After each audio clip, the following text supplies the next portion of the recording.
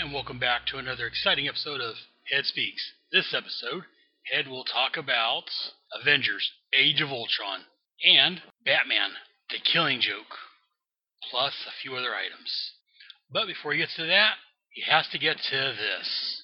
Aw, yeah. Feels good.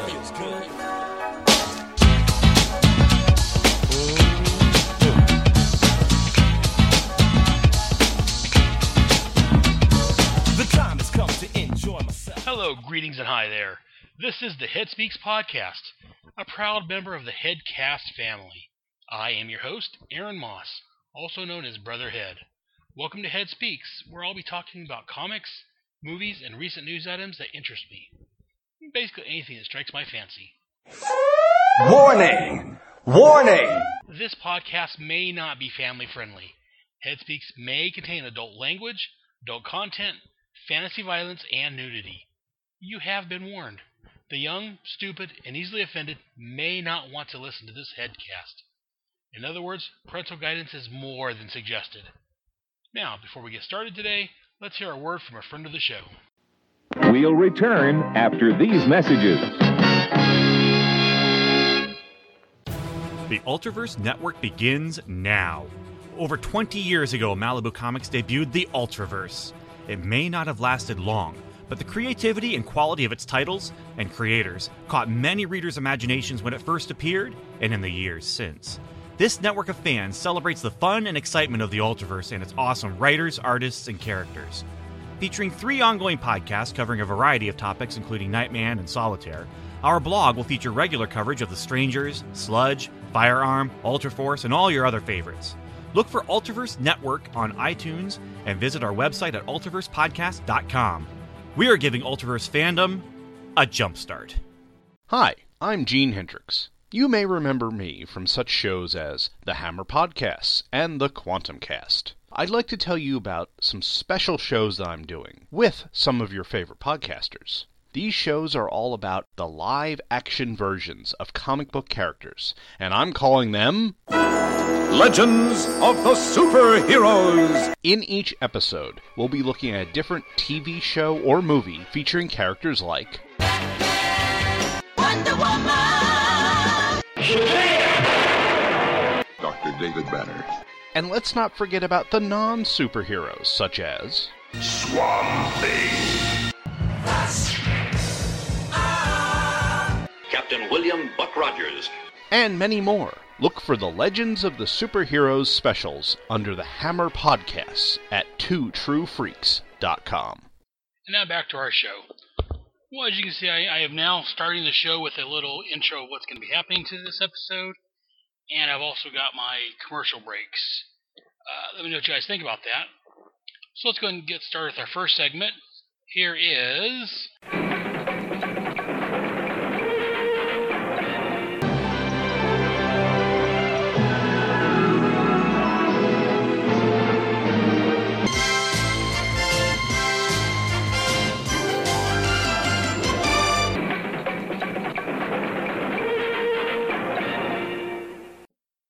At the Movies with Head.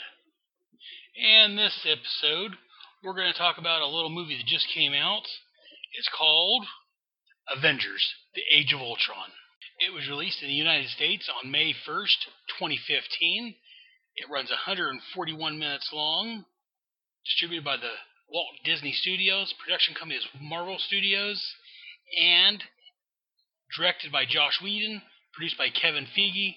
Written by Joss Whedon, starring Robert Downey Jr., Chris Hemsworth, Mark Ruffalo, Chris Evans, Scarlett Johansson, Jeremy Renner, Don Cheadle, Aaron Taylor Johnson, Elizabeth Olsen, Paul Bettany, or is that Beltney?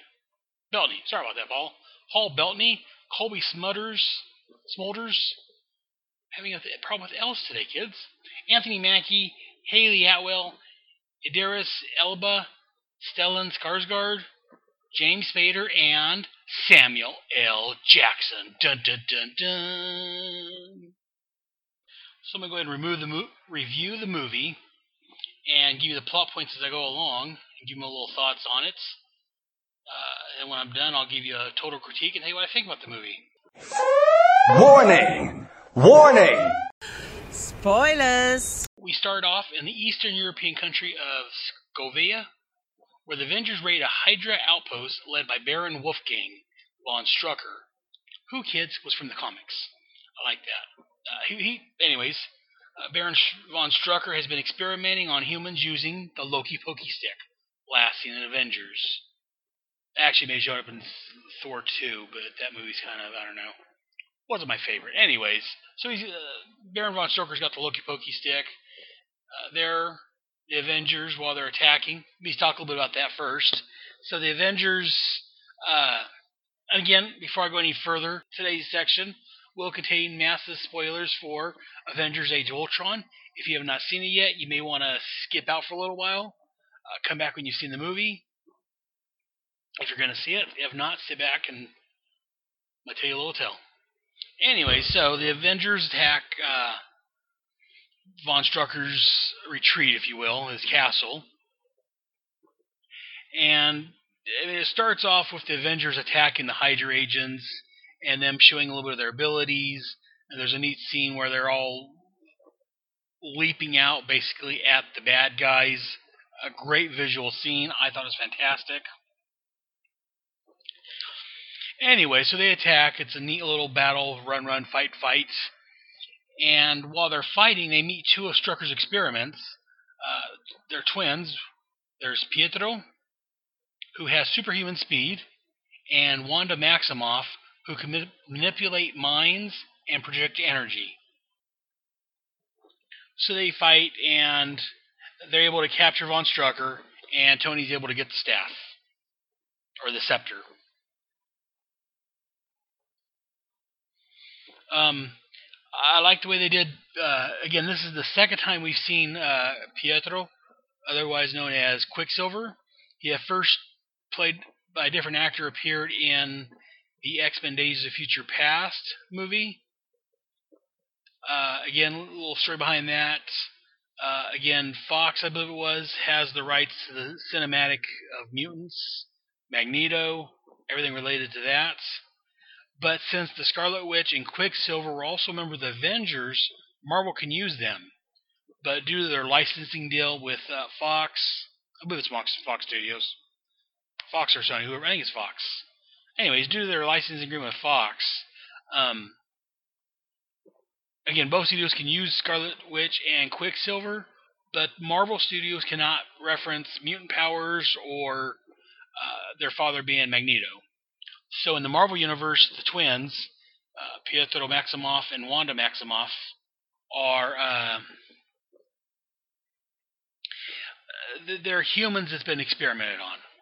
And so Pietro has the power of speed, and Wanda, in this universe, can manipulate minds and project energy. In the regular comics, again, Pietro, Quicksilver, has super speed, and Wanda has, she's a witch. She has probability. She can cast spells that make whatever she wants almost happen. She's very powerful, more powerful than they're showing her in the movie. But I don't mind that change. It's interesting. It's an interesting dynamic. Again, I know they'd want to bring her powers down from almost anything he wants to do to something a little more tangible, a little more manageable. So here they give her the powers to manipulate minds and project energy. I thought that was very good. Again, I'm liking how the movie starts out. It's great score. It's great acting. I mean, not a lot of acting. There's some acting. It's just a big, huge fight scene, which is great. They're using their powers. When Pietro comes across Hawkeye, he knocks him over, and he keeps taking his arrows out of the air, and he makes a comment here along these lines of, bet you didn't expect that, or something along those lines. I mention that now because it comes back later on, kind of like a full circle type of thing. It's interesting. Anyways, so they do a little fight here. The twins get away, but the Avengers capture the Loki Pokey Stick and Von Strucker. Meanwhile, Tony Stark and Bruce Banner discover an artificial intelligence within the Spectre's gem. and they secretly use it to complete Tony's defense program called Ultron. Ultron's a defense program that Tony's trying to create to take the place of the Avengers, so the Avengers can relax and actually have a life. This will watch out for worldwide threats. Again, when the Chitauri, if they ever return, if the Ultron program works, it'll take out the aliens before humans have to worry about it. So it's basically Ultron's being created to be Earth's defense and save the Earth. So anyways, so they leave the program running. Somehow Ultron gains its own sentience, if you will. It becomes alive. And he believes the only way to save the Earth is to kill all the humans, because the humans are destroying the Earth, basically. As he comes to life and comes to this conclusion, he stops Jarvis, the computer, from alerting Tony of what's going on, and so he kills Jarvis. I'm doing kills in air quotes, since Jarvis is a computer program. It's hard to kill him. Again, Ultron was voiced by James Spader. I thought Mr. Spader did an excellent job as Ultron. I thought the voice was pretty good. He does a good villain voice, so I like that. So after he takes out Jarvis, he attacks the Avengers at their headquarters. He brings a bunch of Tony Stark's robots. I forget what they're called right offhand. Tony has a bunch of robots to help. He was using to help, crowd control and things like that. He brings these robots out to attack the Avengers. The Avengers stop them, and they find out that they're up against. The rest of the Avengers find out they're up against Tony and Bruce's secret project, Ultron, which kind of puts a fission in the group. They're pissed off that Tony was working on the secret behind their back. As they go to investigate further in the lab, they find out that supposedly Ultron killed one person before he came out and attacked the Avengers. They're like, well, there's no one else here. Who could he have killed? And Tony realizes that Jarvis was killed by Ultron. As Ultron escapes, like I say, he's got a bunch of the robots attacking. He's able to escape with the try that again. He's able to escape with the Loki Pokey stick. And he takes off to Strucker's base in Sokovia, where he builds himself a rudimentary body and an army of Ultron robots.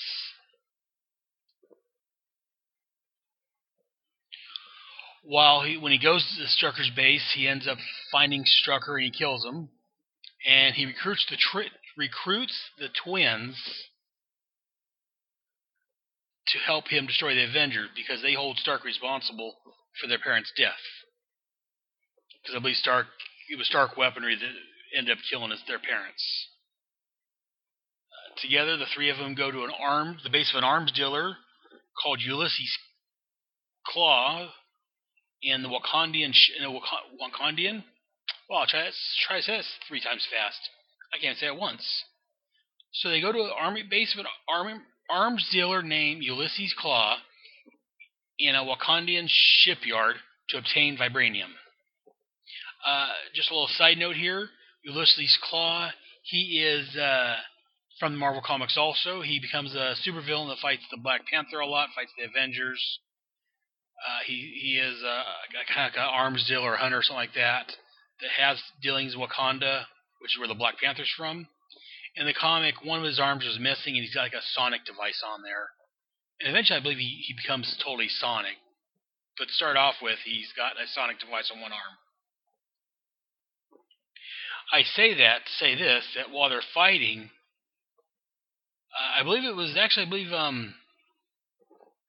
Ultron, if I'm not mistaken, cuts off one of Ulysses' arms. Which, I don't know, to me it may be kind of setting him up to become Claw in the future. Which is really cool. Again, vibranium is what Captain America's shield's made of. So, Ultron's trying to get some more of the vibranium that's Captain America's shield is made from. The Avengers pursue them, but Wanda stops the heroes with some visions she makes them have. and she makes the Hulk go on a rampage, destroying things in the city until Tony Stark stops him with his Hulkbuster armor. And again, I'll talk about this a little bit. A magnificent scene. Again, some more city destruction. I've said before, I'm not a big fan of mass destruction, but this is a really great fight. It's the Incredible Hulk with Tony Stark in his Hulkbuster suit. It's a big, bulky armor that's strong enough to take on the Hulk. It's just a great fight scene. I definitely recommend this fight scene. It's destruction on, just total great visual. The CGI was on it was fantastic. Definitely a good fight. They finally are able to subdue the Hulk. Tony's able to finally stop him, knock him out. Next, we see they're on the Quinjet flying away. And we find out that the whole entire world is afraid of the Hulk now because of what he did, because he just went berserk, was killing people, and if it wasn't for Tony, he could have caused a lot more damage. So the Avengers go hiding at Hawkeye's safe house. I'm calling it a safe house, but it's actually his home, like up in the woods, where we find out that Hawkeye has a wife and some kids. And actually the wife's pregnant with another kid. Secret side of Hawkeye. I know my wife liked that part. She kind of humanizes him and makes it seem more real. I didn't mind it. My only problem is, again, I'm an old school hardcore comic geek. Hawkeye's supposed to show up in the, in my opinion, in the Agents of S.H.I.E.L.D. TV show, so him and Bobby could hook up. Bobby Morse, a.k.a. Mockingbird on Agents of S.H.I.E.L.D. In the comics, her and Clint have a little romance. They end up getting married.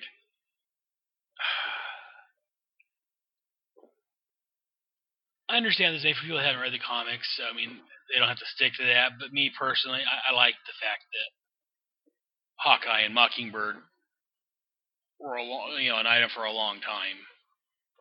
But like I said, it's a nice little. We see a little bit of Hawkeye's home life. He says there's something that Fury set up for the Avengers, or for Hawkeye, before he joined everything. Before he joined S.H.I.E.L.D., Fury set him up with this home life, away from everything, so he has something to get away from his work problems, if you will.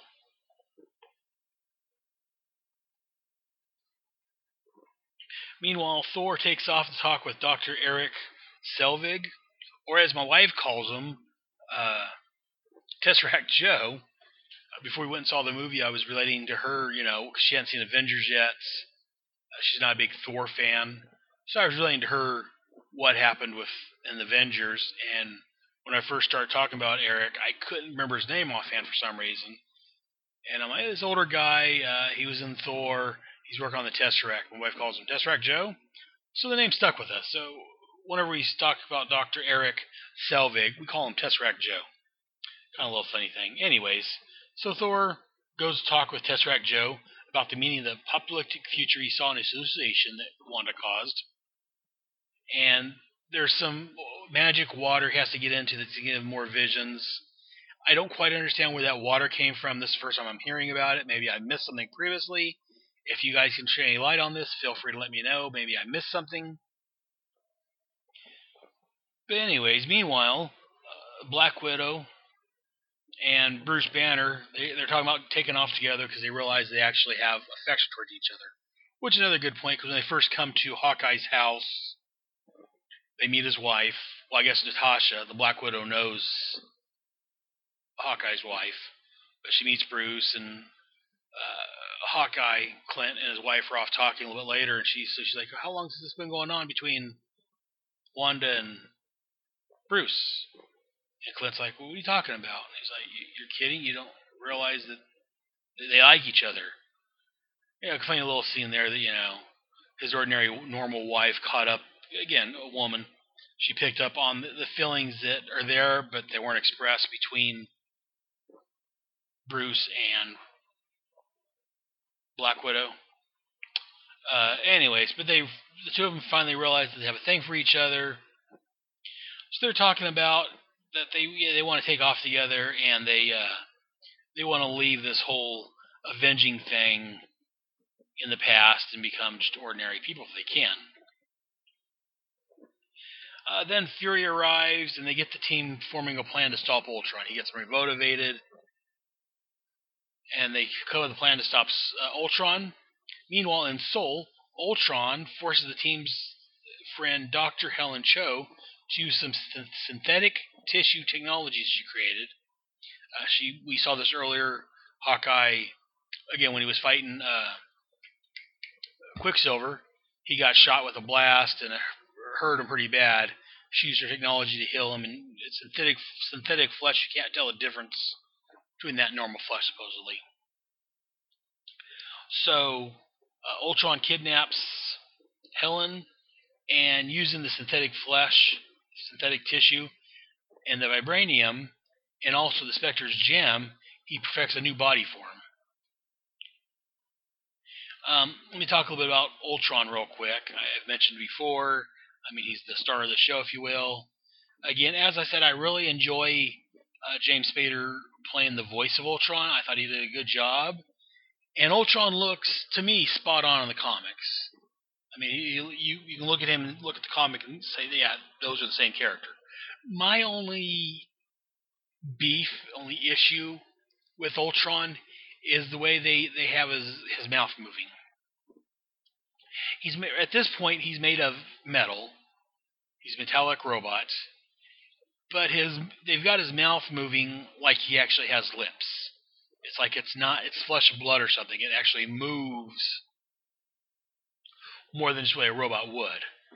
I think personally it would been better if either just lit up to show he's talking, or if his mouth moved like a robot,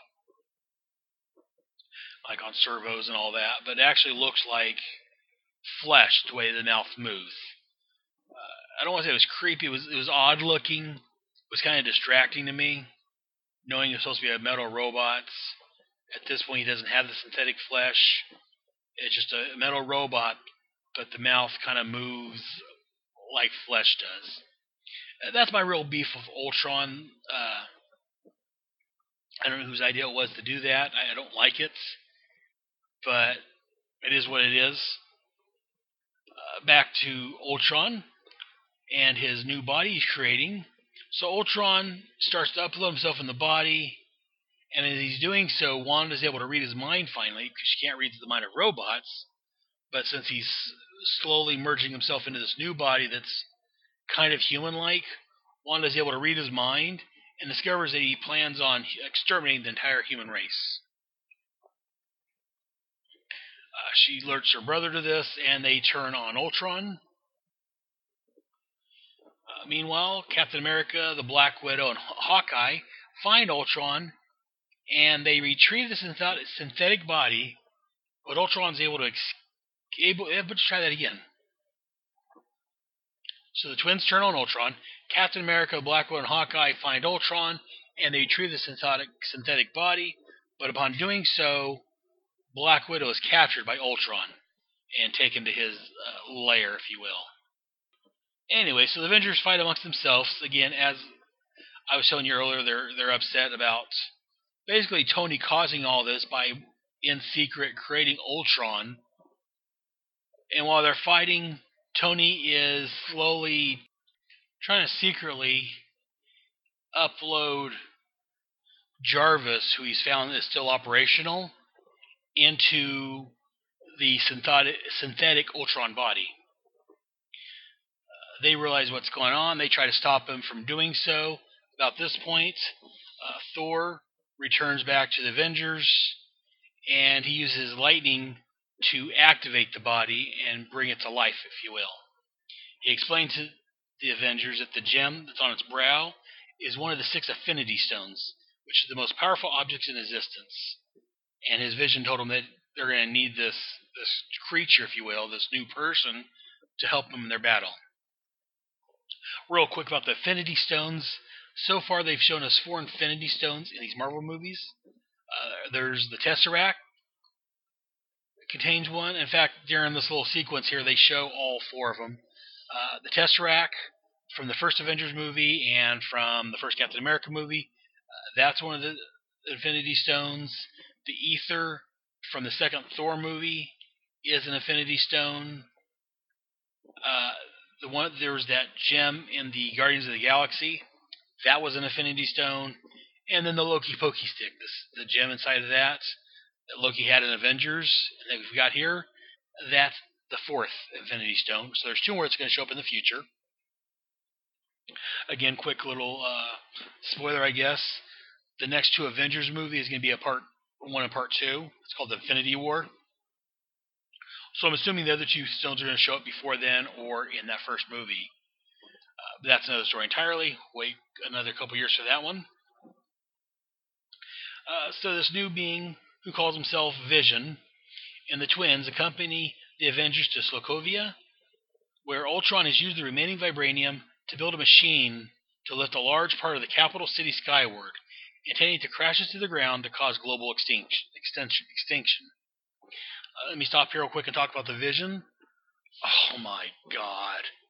The Vision looked fantastic. I mean, he wasn't a perfect duplicate from the comic, but it was pretty damn close. It was the Vision from the comic made real, if you will. I really love the Vision. I think Vision's a good character. I mean, he's not one of my top 5 or 10, no, but I enjoy the Vision. I know back when I read the Avengers back in the 90s, there was a lot of Vision stories. There was a story where they took them all apart, put them back together. The government tried taking them out. That was when him and Wanda, the Scarlet Witch, and the spoiler warning for the comics for a 20, 30-year-old story, maybe more. In the comics, Wanda, the Scarlet Witch, and the Vision end up getting married. She causes herself to get pregnant with twins. Interesting storyline. If you get a chance, go through and read some of these old Marvel comics. They're great stories, in my opinion. Most of them take place in the Avengers or the Avengers West Coast or West Coast Avengers. They may take place in some other series also here and there, but that's where a majority of the stuff takes place, if I'm not mistaken. But I thought Vision looked fantastic. Like I said, he even had the gem that he has on his head. In the comic, the gem on his head is not one of the Infinity Stones. It's just some solar-powered gem that helps power him, and he can shoot lightning blasts from. Not lightning, but energy blast from. But I like the idea of incorporating one of the Infinity Gems into Vision's body and creation.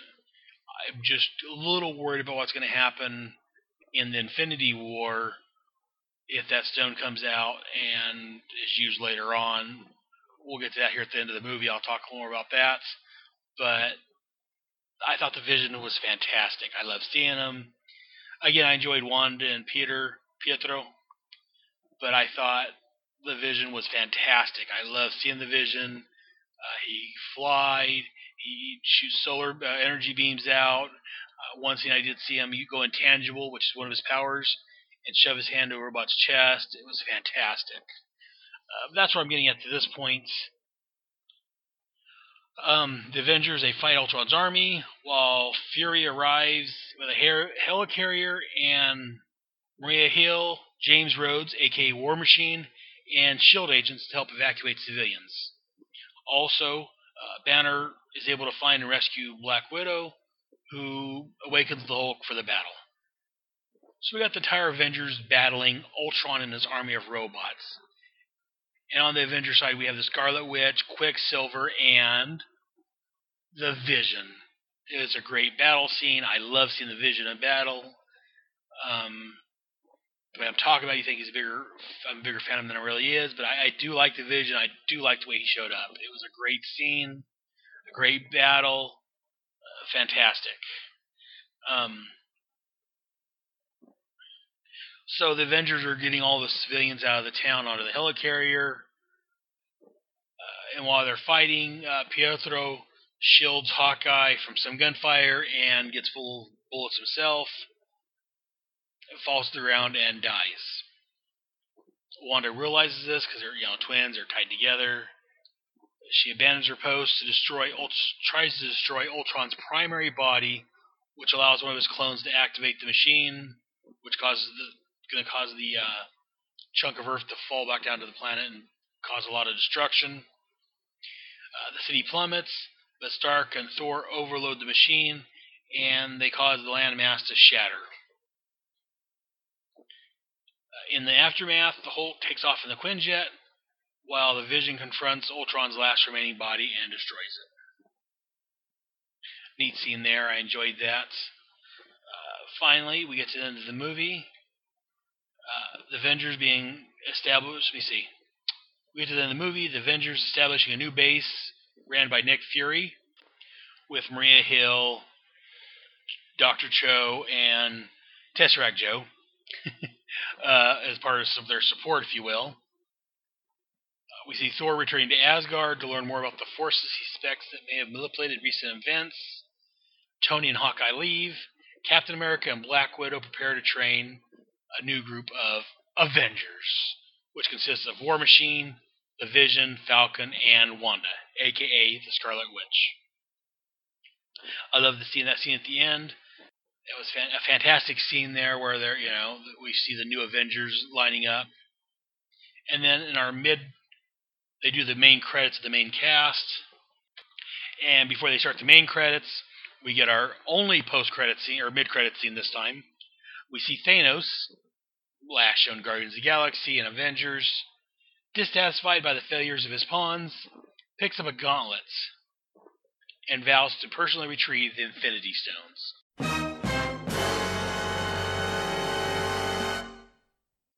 A couple more little geek points here. Thanos is big in the comics with the Infinity Stones, and the gauntlet that he has here is what's known as the Infinity Gauntlet. This Infinity Gauntlet is able to hold the stones, and it's able to use the stones' powers to do whatever he wants. It's a really great. I mean, there's been a lot of great stories with it. Been some other stories I haven't read yet, but especially back in the 90s, really big with the Infinity Stones, the Infinity Gauntlets. Definitely recommend checking out some of the Infinity Gauntlet stories they've had out there in the past. But I love seeing Thanos pick up the glove. Only a little side note that I thought, but I didn't really think much about it, but a coworker pointed out back in, I believe it was the first Thor movie, inside of Ocean Treasure Room, there was another Infinity Gauntlet. And it may have had the stones. I've got to go back and look and see. So the question is the same Infinity Gauntlets? Or is there two of them? And if there is only one, how did this one, if this is the same one, how did it get out? Again, spoilers for the last Thor movie. We do know that Loki is impersonating Odin right now, as of that movie. So, did Loki get the gauntlet for Thanos, or is this just an error with the movie? They threw the gauntlet in the first one and said, it's a little, interesting thing for the kids to check out. Not realizing it was going to play a bigger part later on. I don't know. But it's kind of neat. I like the Infinity Gauntlets. Like I said, I like seeing the new Avengers, as I said. My only real problem with the last fight scene where they were trying to stop the landmass from coming down, destroying everything. I wish Falcon would have shown up. He may have been busy with some other stuff, I don't know, but War Machine showed up and helped out. I just wish Falcon could have played a bigger part. But he is now part of the Avengers, so maybe he'll show up more in the next movie.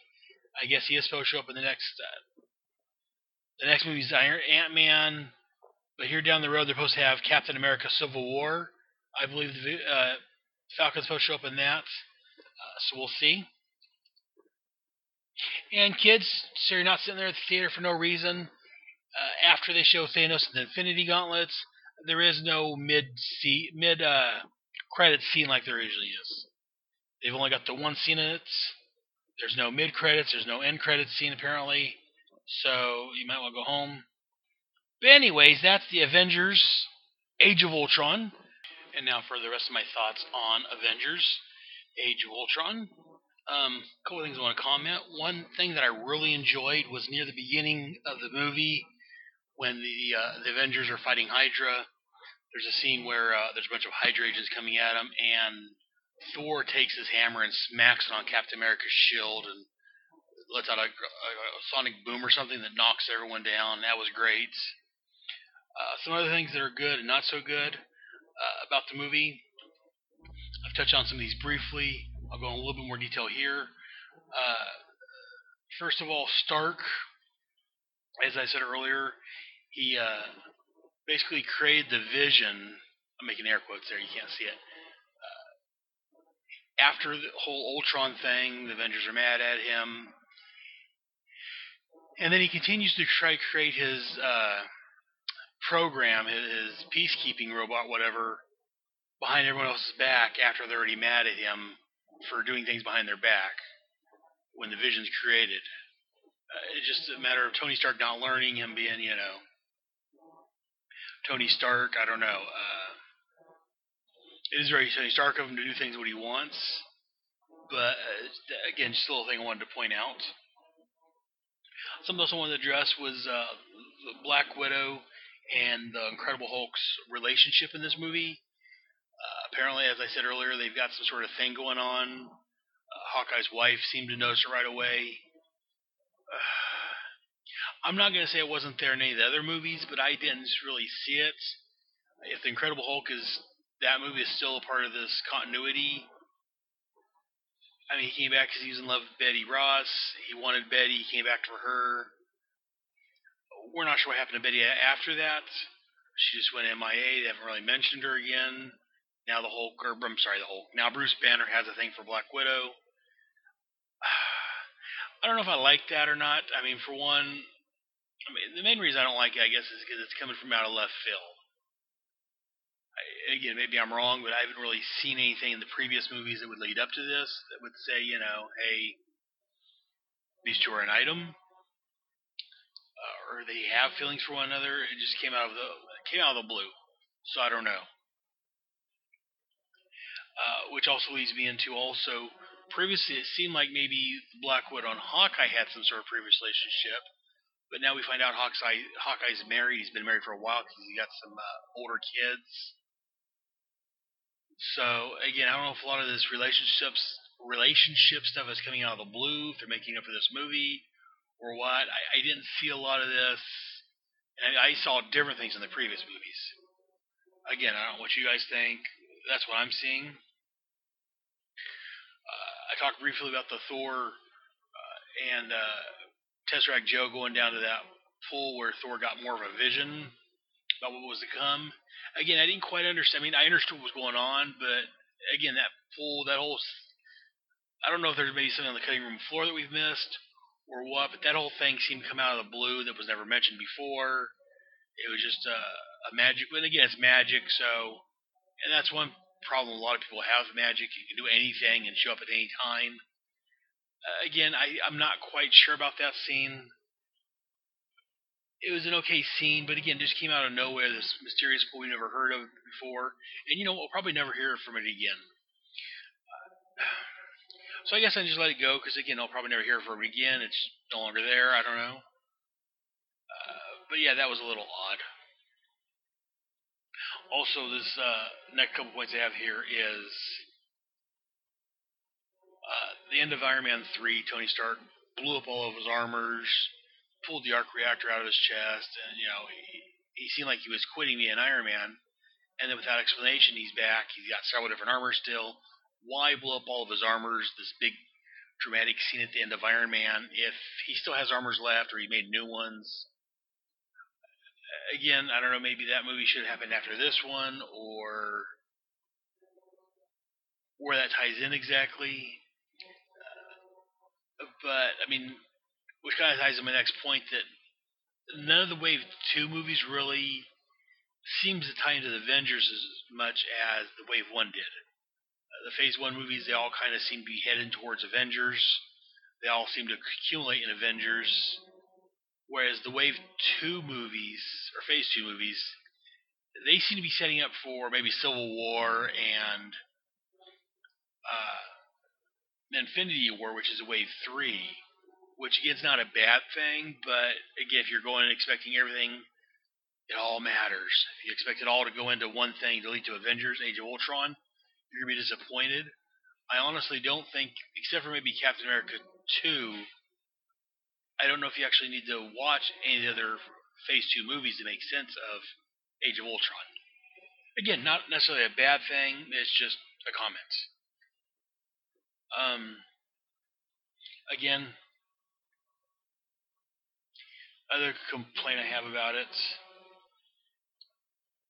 is the speed in which Ultron was created and decided he wanted to take over the world. I liked it. A lot of what I know about it, though, came from knowing the comics and knowing how the creator is, the character is in the comic. So I'm not sure how much of what I know about and what I'm pulling into this comes from the actual comic, and how much is actually there was actually shown on the screen. Looking back, I think they skipped a lot of, and again, they only had 2 hours or whatever to do this, so they had to shortcut and had a lot of characters introduced. But I think they may have sped through Ultron and become the villain that he is for simplicity's sake. I think it would have been better if they would have maybe taken some characters out and expanded Ultron a little bit more to make him a little more, explain a little more why he's wanting to destroy humanity. I mean, I know, but then again, a lot of what I know is from the comics. I'm not sure how much was actually shown on the screen and how much I'm just implying and inputting in this movie, so I don't know. You guys let me know. And I've complained about Ultron's lips. That still bugs me, the way he's supposed to be a metal robot, but his lips were moving. But again, I was talking a minute ago about, maybe there's too many characters. That it could be another issue with this movie, is that they have all the original Avengers, plus they've introduced the Vision, Scarlet Witch, Quicksilver as new Avengers. They may have wanted to pull out, maybe leave Thor out. I mean, again, I commented earlier about his whole Vision, that water where he took a bath scene to get his vision. Maybe could have left Thor out and brought in a different character. I don't know. Use one of the other characters. I don't know. There was quite a bit of characters, and while normally it's not a bad thing, it can be if you don't give them the story arc they need, if characters just show up for a second and then you don't have time to get back to them. The movie maybe need to be a little longer, or to give everyone something to do, or maybe string it back and pull out a few of the characters. Anyways, overall though, I did enjoy the movie. It is, as I say, one of the better of the wave of Phase 3. The other good ones from Phase 3 is Captain America 2 and Guardians of the Galaxy. I'm not sure. I'd have to think about it a little bit more. I'm not sure which one's the best out of those. Probably Captain America.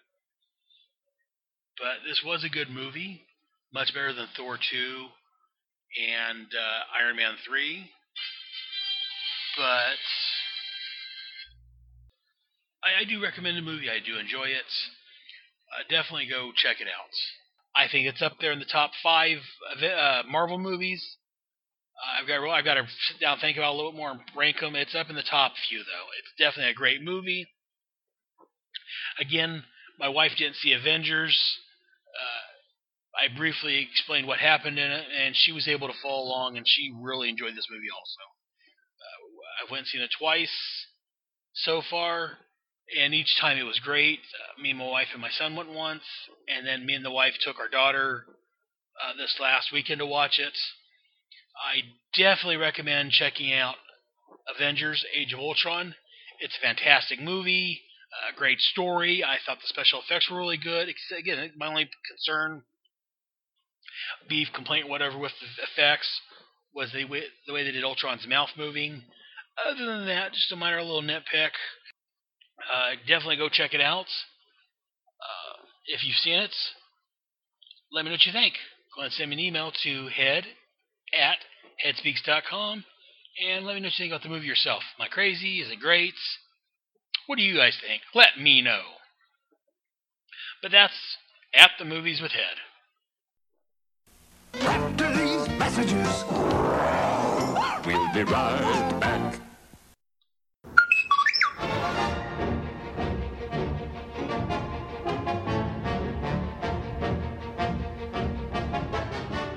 I got a bad feeling about this. You'd be feeling a lot better, Han, if you were listening to Dead Bothan Spies, a Star Wars podcast hosted by me, Ryan Daly. That doesn't sound too hard. It's not hard. You just check out Dead Bothan Spies on iTunes, Facebook, or the blog page, deadbothanspies.blogspot.com. Don't be too proud of this technological terror you've constructed. Well, I don't know if terror is an appropriate description. It's a podcast that combines everything you love about me talking and some of what you love about Star Wars. I want to learn the ways of the Force and become a Jedi like my father.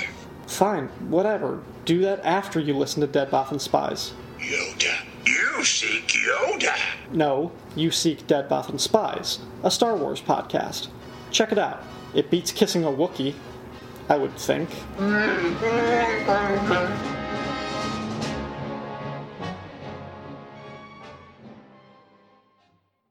Hello, I'm Albie. And I'm Heather. And we do the Quantum Leap podcast. It can be found at quantumleappodcast.com and also on iTunes. We are starting at the beginning of Quantum Leap and going through all the episodes. This is my first time watching, and Albie has seen them during their original run. In each podcast, we talk about the overall thoughts of each episode. We do an episode recap if you haven't seen them in a while, just to refresh your memory. And then we do a detailed plot discussion. And we also have some great interviews. Scott Bakula, I remember being very, very generous of spirit and very, very kind to his fellow actors. It was my first kiss ever. So I am getting to kiss Scott Bakula on screen. And everybody involved with it was just terrific. And I'm always amazed that people come up to me and remember that episode and can quote things from it that I can't even quote. So if you're a leaper, it'd be great if you came and joined us. And if you've never heard of Quantum Leap, it's maybe a good time to start watching it because you have a podcast to go along with it. So please give our podcast a listen, and hopefully you like us and stick around. Go to quantumleappodcast.com to listen to new episodes.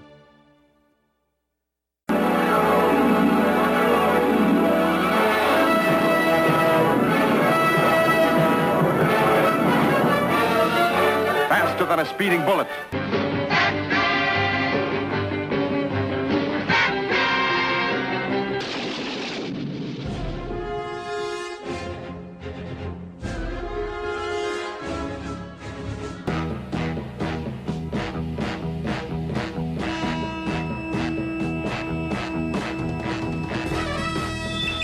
In the great hall of the Justice League, Spider-Man and his amazing friends. The Justice League of America versus the Legion of Doom.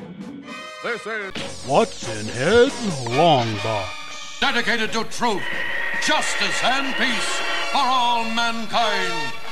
The world's greatest super friends. Today on What's in Head's Long Box, we're going to be talking about 1988's The Killing Joke from DC Comics. The cover date, as I just said, was 1988. But again, to buy this, you'd have to be there on March 29th, 1988. Well, to buy as a first print. This thing's reprinted so many different times.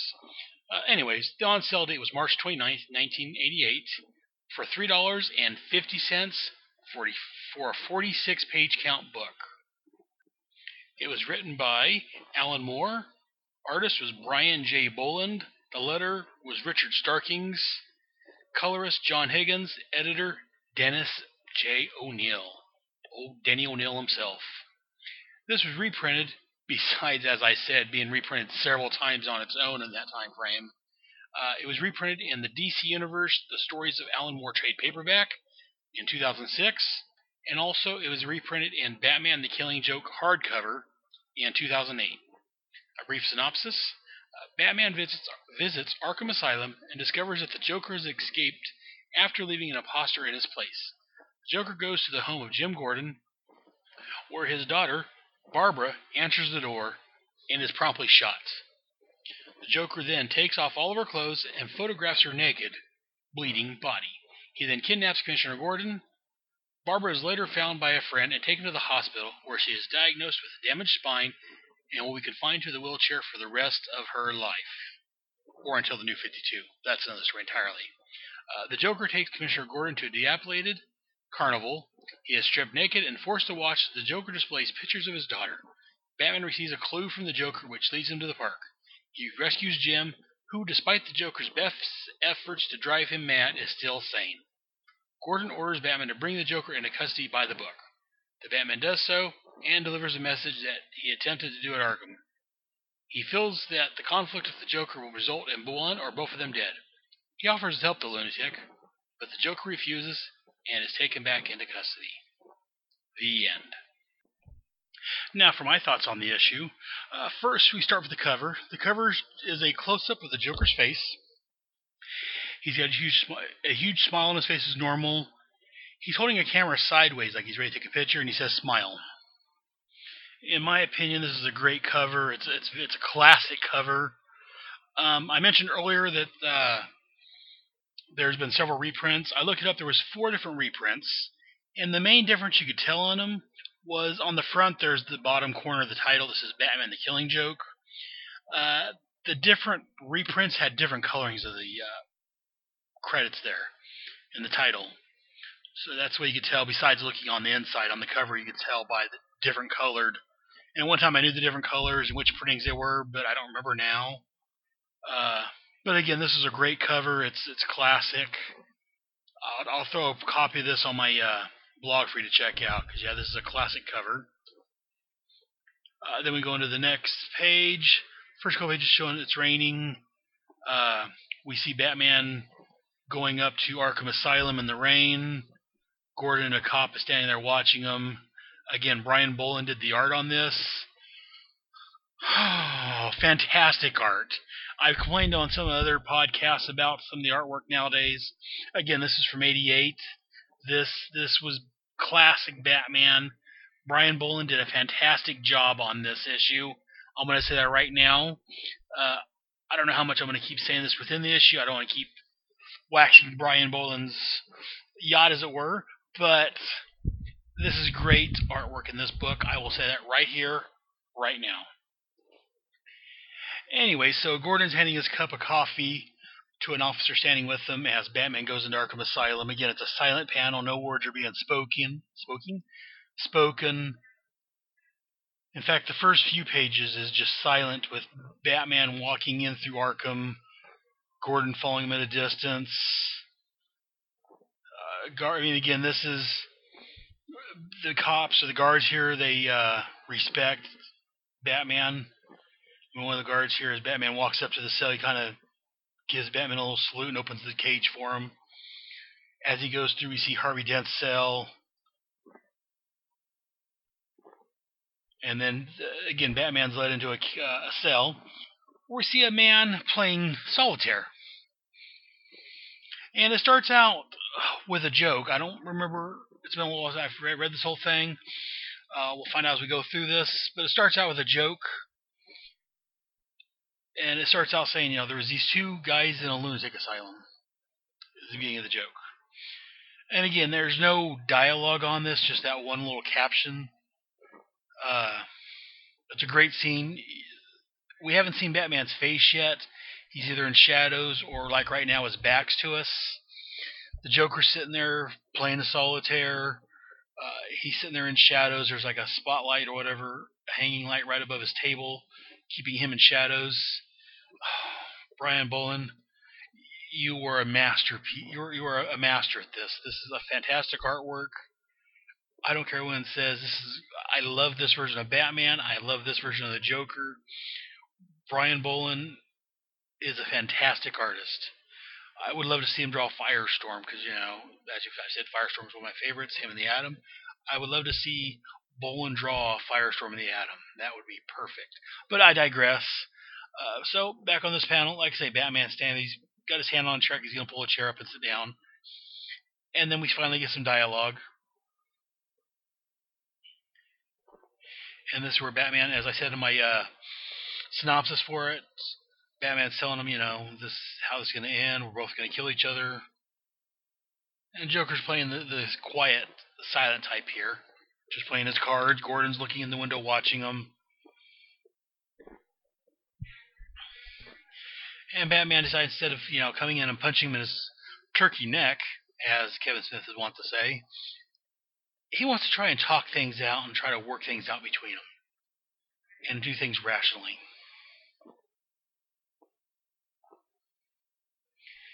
And he grabs the Joker's wrist, and when he pulls his hand away, he's got white makeup on it. And now we see why the Joker's been quiet this entire time and why he's been keeping in the shadows. It's actually another prisoner that the Joker has got to dress up as him. He's got white face paint on. Again, great artwork. I like this. He's like, Batman, when he finds out what's going on, is like, where is he? And the criminal's like scared to death. He's like, oh God, no.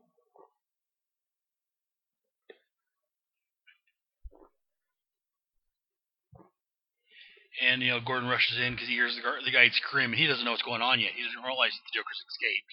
And he's telling him, the laws regarding mystery of inmates. If you harm one hair on his head, and that's when Batman hands him a green wig and says, if you're concerned about it, here, take it, it's yours.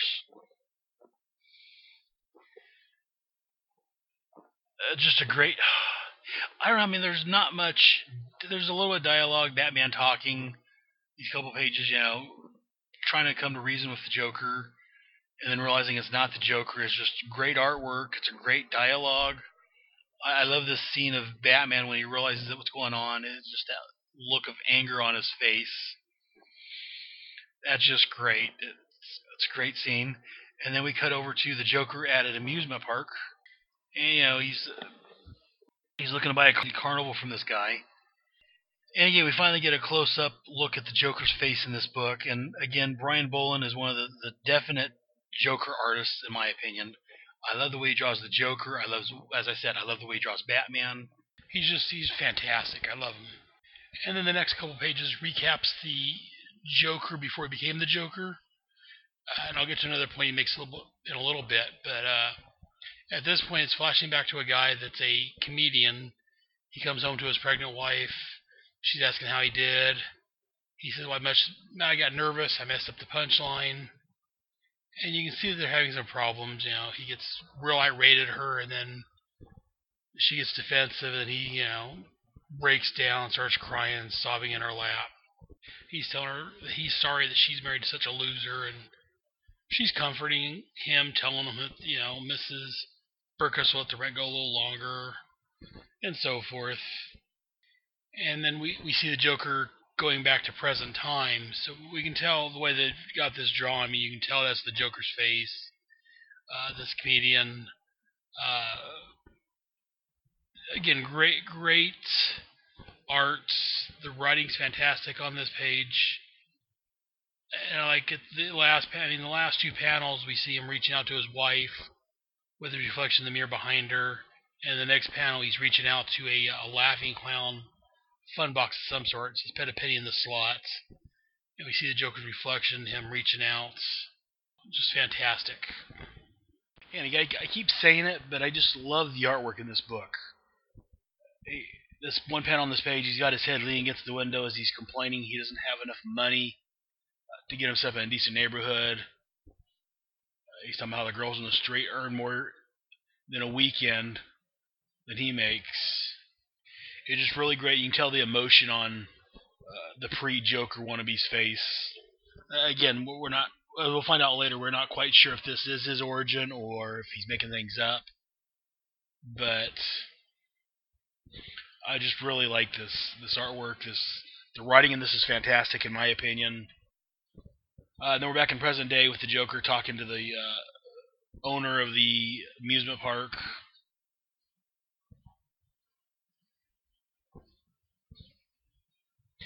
And I like this next page here. The owner saying, well, it's a privilege. And Joker's like, indeed it is. Naturally, I won't be paying for you anything. My colleagues persuaded your partner to sign that necessary documents just over an hour ago. The property is already mine. You're happy with that, I take it. And we see he's got looks like a joy buzzer, but there's a needle on it, on his hand. And, right now the previous owner, I'm going to call him now, of the carnival, he's got his back to us. He's sitting on one of those elephant little ride of some sort. Looks like a little pink elephant. Looks like a kiddie ride. He's sitting on it, and his back's to us. And the Joker walks away talking, saying how he's got work to do.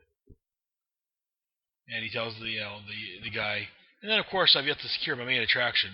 Do feel free to stick around. And then the last panel, we see the Joker in the background walking off, putting his hat on, the classic Joker look.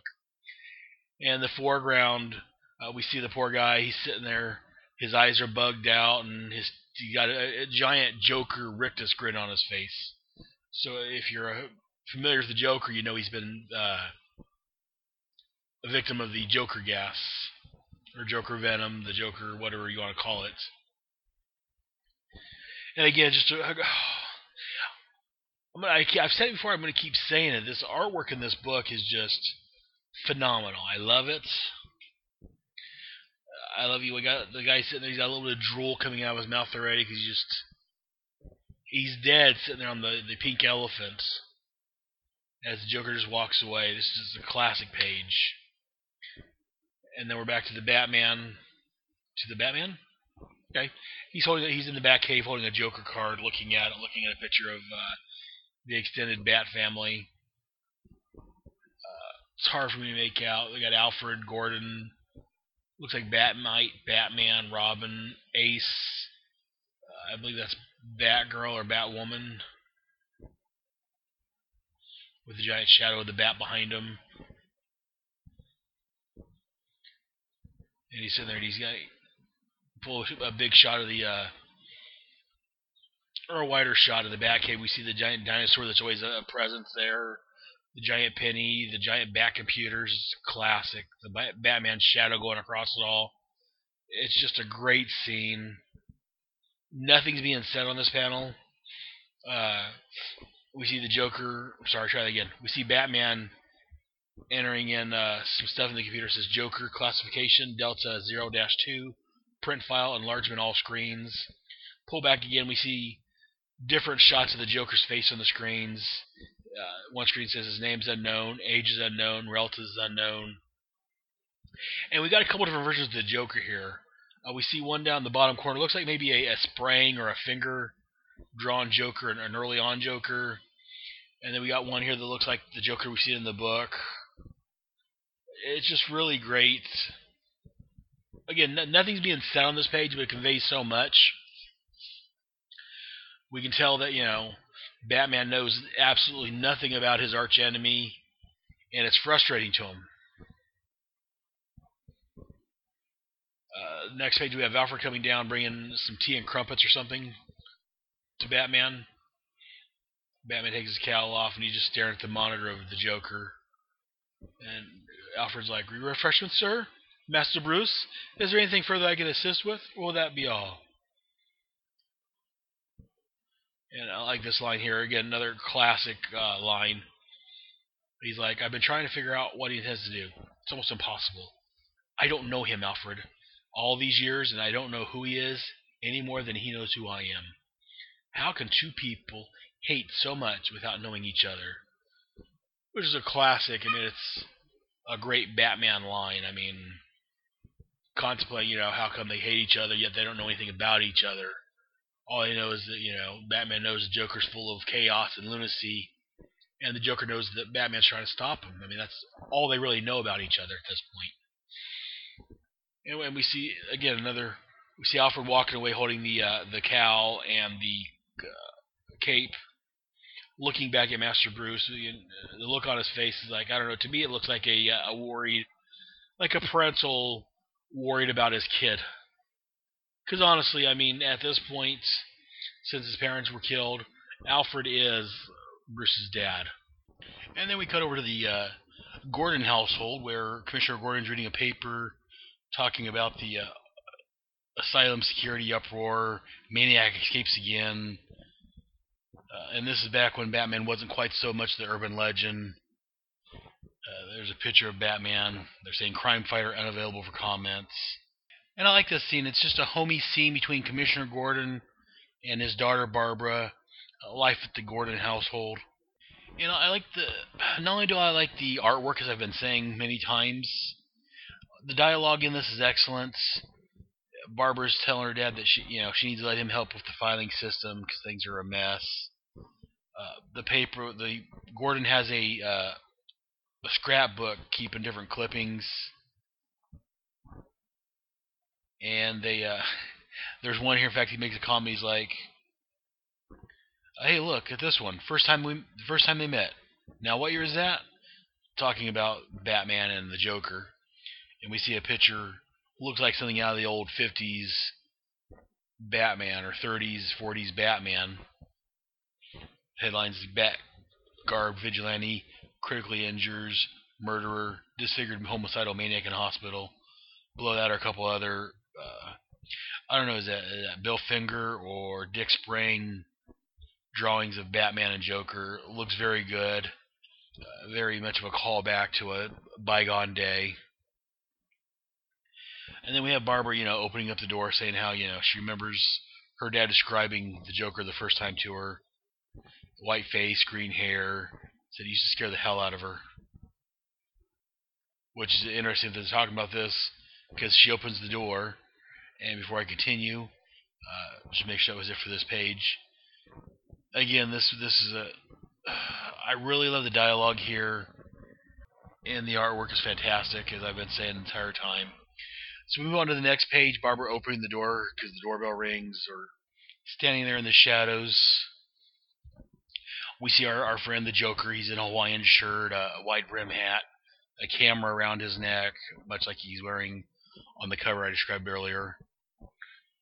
And he's got a gun in his hand. And we get a close-up of the gun, a close-up of Barbara with a look of fear in her eyes. And you can tell that she's Batgirl. Well, she was Batgirl a little before, behind the scenes on this.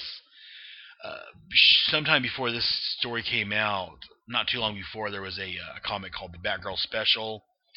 And in that, Barbara Gordon retired from being a superhero. She gave up the Batgirl life and wanted to become an ordinary civilian, if you will. So, while she's retired from Batgirl, she has been Batgirl for many years. But to open up your front door at home and your civilian guys and see the Joker standing there with a gun, you can see the fear in her eyes. And then he just shoots her right in the gut. Blood comes splurting out, and she falls back onto the coffee table, shatters that, and he's laying there, Gordon looking on helpless as his daughter is shot in the gut in front of him. It just... This one page here where we see Barbara get shot and fall, it's just a great scene. I know I'm describing a scene where a girl gets shot in the stomach, and I'm describing that as great, but Barbara's at home and not thinking of anything else, and she's risked her life I don't know how many times, fought I don't know how many different villains, and at home where you think you're safe, she's not out rescuing people. She's at home just having a cup of coffee or a cup of tea, or hot chocolate, I think it was, with her dad. And to get shot like that, it's just a great scene.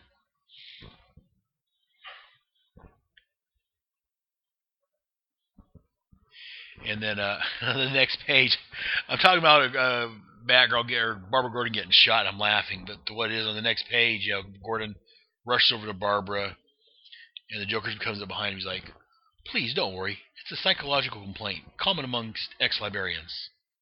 Because you see, at one time, Barbara Gordon was a librarian.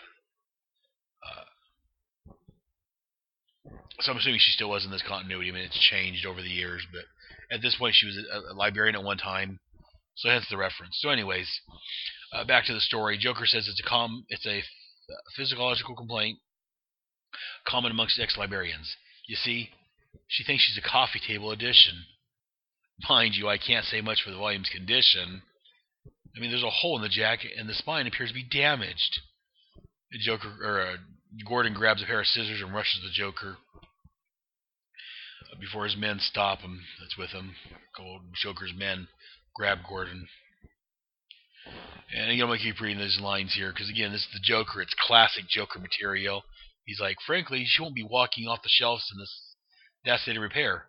In fact, the idea of her walking anywhere seems increasingly remote. But then, that's always a problem with softbacks. God, these literary discussions are so dry. When you're finished with the old boy, you know where to take him.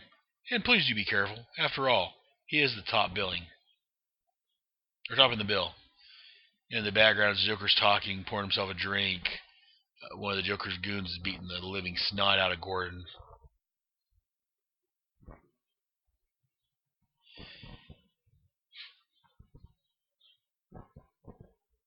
And again, I just love this scene. I mean, this page, again, another, I can't go on enough about the artwork in this book. Not only was it a fantastically fantastic written story, but the artwork in this is fantastic. How many times did I use the word fantastic there? It was just great artwork. It's just, I can't say love enough. I love this artwork in this book. It's fantastic. Again, with the word fantastic. So Barbara's laying there on the ground, bleeding through her chest, and she's like, oh, why are you doing this? And the Joker's like, to prove a point. Here's the crime. And the look on Barbara's face, I mean, you can see her mascara's running. You see her face is crunched up in pain, and you can see the pain that she's in on her face through the art. It's just fantastic.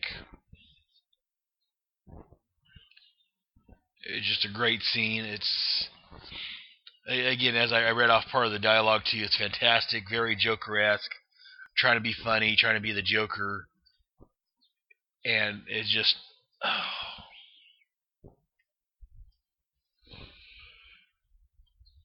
And then we cut back to another flashback, and again, you can tell these are flashbacks because the colors are a bit more muted, not as many color choices, if you will. And we see the out-of-work comedian earlier sitting around talking to some guys, saying how he's got to prove himself as a husband and a father. And he's saying how he began as a lab assistant, and he quit to become a comedian because he thought he had the talent to be a great comedian. And apparently not. He's a failure as a comedian. But so he's telling these guys that he needs to do this one big crime. And he's saying, he doesn't mind helping him out and helping with this crime as long as no one knows he's involved. And they're telling him that they need the guy's help getting through a chemical plant through a playing card company that he worked at next door at one point. And they said no one's going to connect him with the robbery. They show him a picture saying, you'll be wearing this. And they show a picture of a red hood. Or it's not a picture, I guess it's a box. Yeah, I missed that. It's a bag. Guy pulls up like a carpet bag, and he opens it up, and inside the bag is a red hood. It's just a giant red dome, not quite a dome. It looks like half of a capsule for like a pain pill or something like that, a really large one.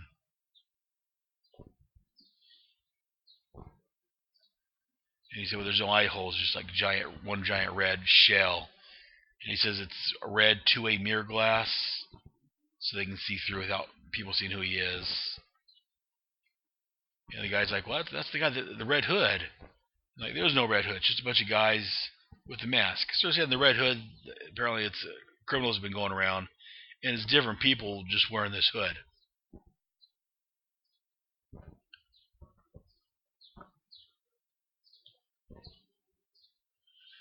And the comedian's saying how he doesn't know he's not quite sure if he wants to do the crime or not.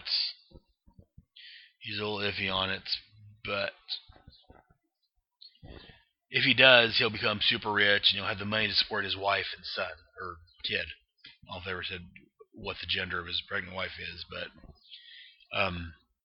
his wife and kid. So he's contemplating it. And then we cut back to the present time where at the hospital we have Harvey Bullock with Batman. And for more on Harvey Bullock, pay attention to my sister podcast, Task Force X.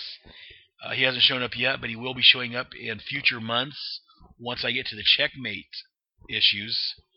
Harvey Bullock eventually goes over to Checkmate and plays a big part in the Checkmate series, for a while at least. So stay tuned to Task Force X.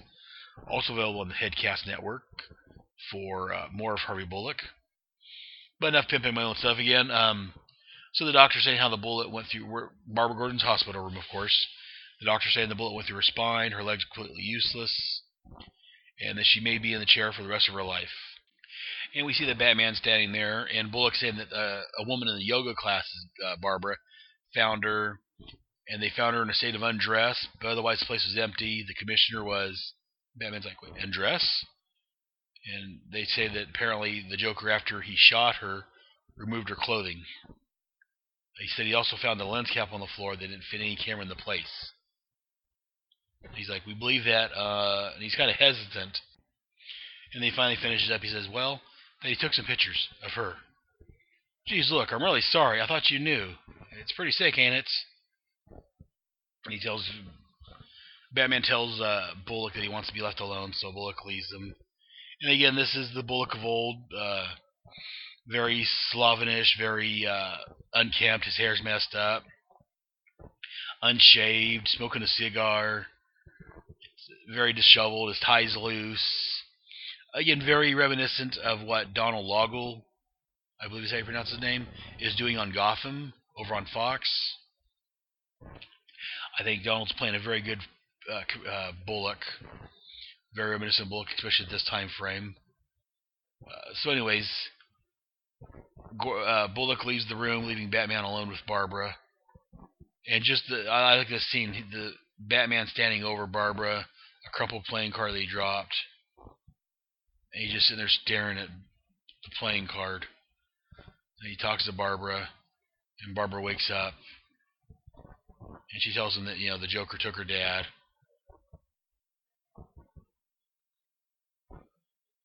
And again, I've said this before, and I'm saying it again. The artwork on this series is fucking fantastic. I don't have to use much language this episode just because of the material I'm talking about, but this deserves it. The look on her face when she tells Batman what's going on. She's like, oh God, I remember, Bruce, what he did. He's like, Barbara, take it easy, it's okay. She's like, no, it's not. Okay, he's taken it to the limit this time. You didn't see his eyes. And just a close-up on her, tears coming down her face, and her eyes are just wide with fear because of what, she knows the Joker has planned. And she says, he said he wanted to prove a point.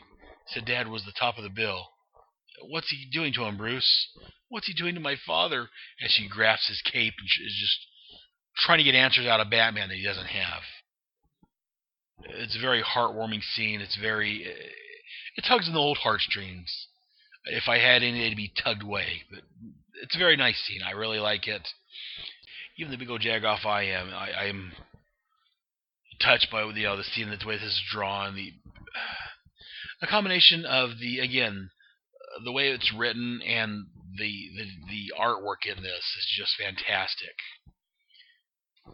Again, I can't say it enough how wonderful this was drawn.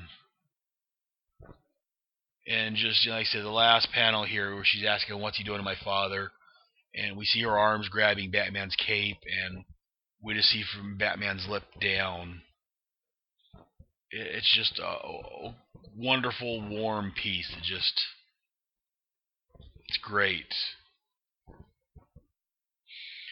And we cut from Barbara, this one panel, the last panel on this page of Barbara grasping Batman's cloak, to the next page of somebody grabbing Gordon's shirt and opening it up, saying, or I don't know if he's opening it up or he's just what.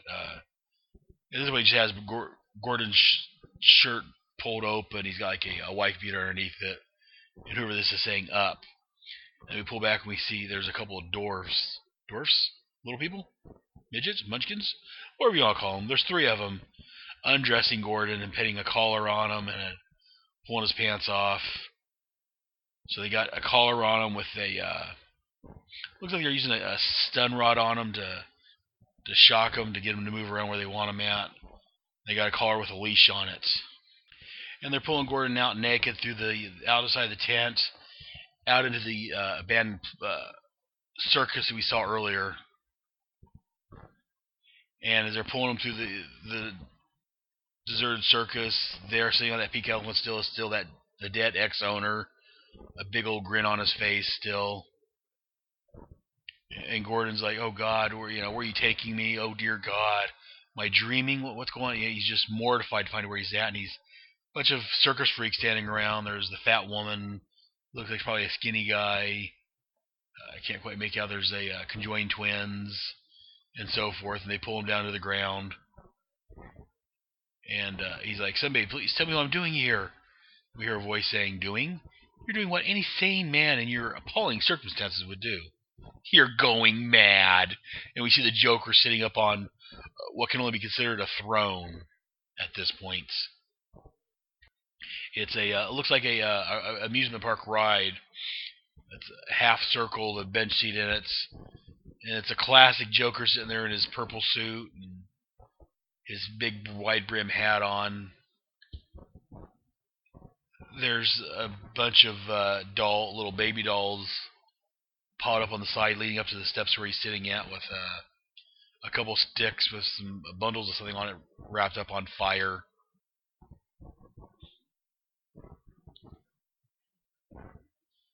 It's just a great scene. I mean, the sun's going down, it's dark. We can see a roller coaster looks like in the background behind him.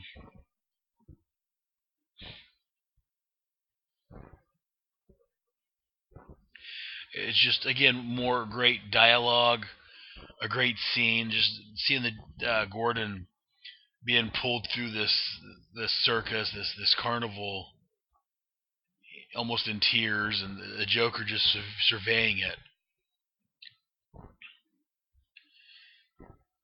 And again, the next page, we see a close-up of Gordon's face with the fear on it, and the Joker's face, just his eyes wide, his teeth bared. And Gordon's saying, "Oh no, I remember." And Joker's like, "Remember? Oh, I wouldn't do that. Remembering's dangerous. I'd define the past such a worrying, anxious place. The past tense, I suppose you'd call it. Memory's so treacherous. One moment we were lost in a carnival of delights with poignant childhood aromas, the flashing neon of puberty, all that sentimental candy floss. The next, it leads you somewhere you don't want to go. Somewhere dark and cold, filled with the damp, ambiguous shapes of things you'd hoped were forgotten. Memories can be vice, repulsive little brutes. Like children, I suppose. But can we live without them? Memories are what our reason is based upon. If we can't face them, we deny reason itself. Although why not? We aren't contractually tied down to rationality. There is no sanity clause. So when you find yourself locked upon an unpleasant train of thought, heading for the place in your past where the screaming is unbearable, remember there's always madness. Madness is the emergency exit. You can just step outside and close the door on all those dreadful things that happened. You can lock them away forever. And while he's talking, the midgets, the short people, the whatever you want to call them, they're leading, again, a naked Gordon through something called Ghost Train, looks like it says. And as he's talking about, you find yourself locked into an unpleasant train of thoughts. We see him, they're strapping Gordon into a train car, and he's going into a funhouse of some sort. I'm going to call it a funhouse. And one of them's hanging on the back of the little train. The other two are next to Gordon in the train. And they go into it looks like a Joker face. It's not exact duplicate of the Joker, but you can see that's what they were going for on this. And then we're back again in the past. We see the police coming into this bar and grill. And again, the comedian's talking. He's saying, well, I mean, the worst part is lying to Jenny. That's over. She thinks I have a club engagement tonight. There was no reason she couldn't keep thinking that. And they're telling me, wear a suit and bow tie. It's kind of trademark of the Red Hood business. And the policemen come in. They hold a picture holding up of, can't quite make it out, but I can tell you now it's the comedian and his wife. They're asking the barkeep, where the comedian's at. And he points him out sitting over the thugs. They come over like, excuse me, sir, we're police officers. Can we speak to you outside for a moment? And so he's talking with these criminals, and the police are coming up talking to him. So he's a little nervous, a little frightened. He's like, me? But I haven't, it'll only take a moment, sir. And so they take him outside, and they're like, listen, what's the problem here? And they're talking about front. They're telling him that his wife had an accident, apparently a baby bottle heater. There was an electrical short, and that she died. And the guy's like, what? And the police lights up a cigarette as he's telling him this, his wife's dead. And he says, it was a $1 million accident. They have full details when you get to the hospital. He's like, if I was you, I'd have another drink. So the guy goes back in and says, his wife, she's dead. And the crooks are like, sorry to hear about your wife. We'll talk to you tomorrow. Or no, I'm sorry. Try that again. They say, well, sorry, you probably won't be left alone right now. We'll see you here tonight. He's like, tonight? But I can't do it tonight. There's no reason. With Jeannie dead, you don't understand. One of the guys like, no. I'm sorry about your wife, but it's you that don't understand. What's happening tonight? It's no little thing. Nobody backing out now remains healthy. No exceptions. The guy's like, but, no buts, man. Tomorrow, you bury old lady in luxury. Tonight, you're with us. Get the picture? Yes, I get the picture. And he's just sitting there. And again, we can't see his face at this point because, again, the coloring's all off to let us know it's a flashback. And the guy has his head down on the table. His arms are up over his head. His hands are shaking. In front of him is the picture of him and his wife that the cops had. Again, another emotional page. This book is filled with these wonderfully drawn, wonderfully written pages that are very emotional. Between the dialogue, what's going on, the storytelling, and the artwork being used to tell us the story. I mean, a lot of times I forget about the dialogue in these pages when I think back on the story. And the main thing I remember about these flashback sequences is the artwork. I remember how vivid, how much energy and how much emotion these images convey. And I mean, I know there's dialogue in here because I remember the wife dying accidentally, some of the electrical or something like that. I forget the exact details usually. But a lot of times when I think about this, I can almost imagine the pages without any dialogue and just the wonderful artwork. And again, in the background, this last panel, there's a couple of people sitting there looking at the comedian, kind of laughing. It looked like they're laughing at him as he's wallowing in his sadness, his just very, very upset that his wife's dead and he still has to go through with this plan. He was really willing to go along with it originally to get money to pay, to support his wife and kid. But now that they're dead, it doesn't really matter, but he still has to do it. Otherwise, these gang members are going to hurt him, possibly kill him. It's just fantastic. And they're back in present time where Gordon's on the train and we see the Joker's on a loudspeaker and on screens behind him. Tell him, oh, I know, you're confused, you're frightened. Who wouldn't be? You're in a hell of a situation. But through life's a bowl of cherries, and this is the pits. Always remember this. Music, Sam. When the world is full of care, and every headline screams despair, when all is rape, starvation, war, and life is vile, there's a certain thing I do, which I shall pass along to you. That's always guaranteed to make me smile. I go loony as a light bulb, battered bug, simply loony, sometimes foam and chew the rug.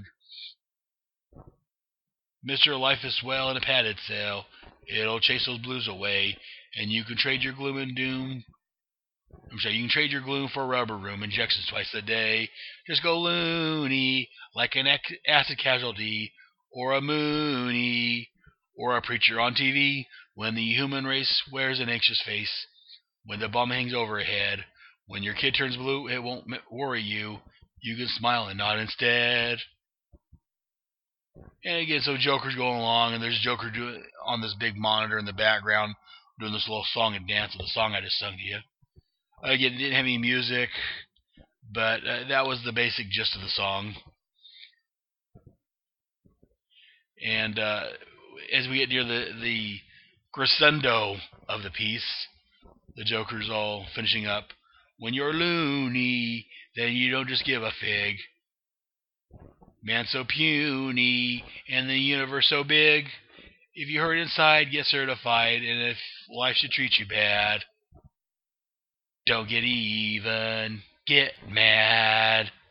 And as he's singing this last couple of verses here, they're pulling in, they're showing some pictures on the wall. First we see this picture of the pair of legs, this little ass.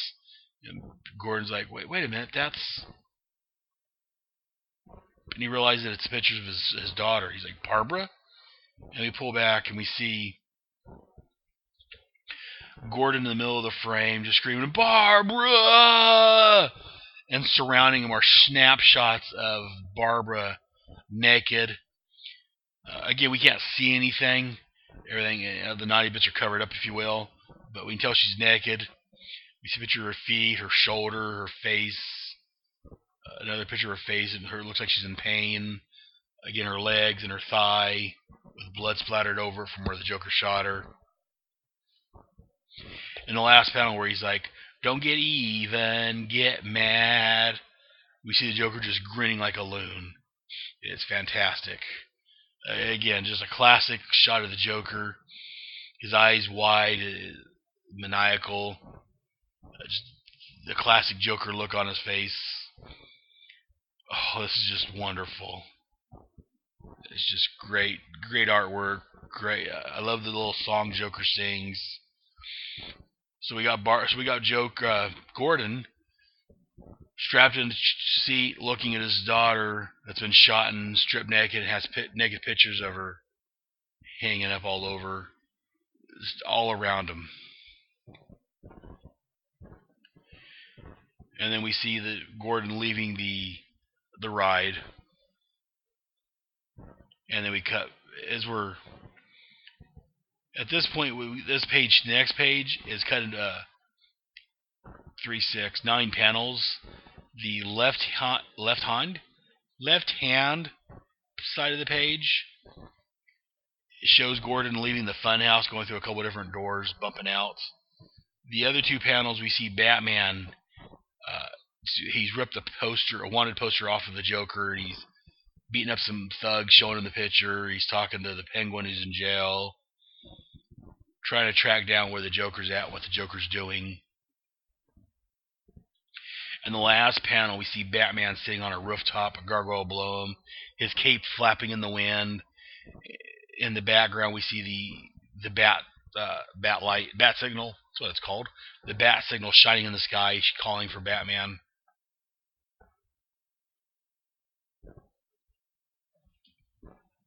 Just a great page. And again, the next page is laid out the same way. Gordon leaving the funhouse on the left-hand column. The other 6 pages the other 6 panels on the other side of the page shows Batman landing on top of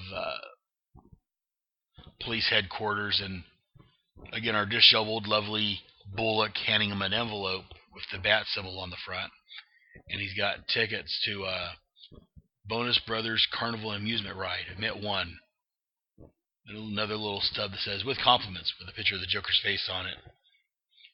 Batman sets it down and just takes off the building like he does.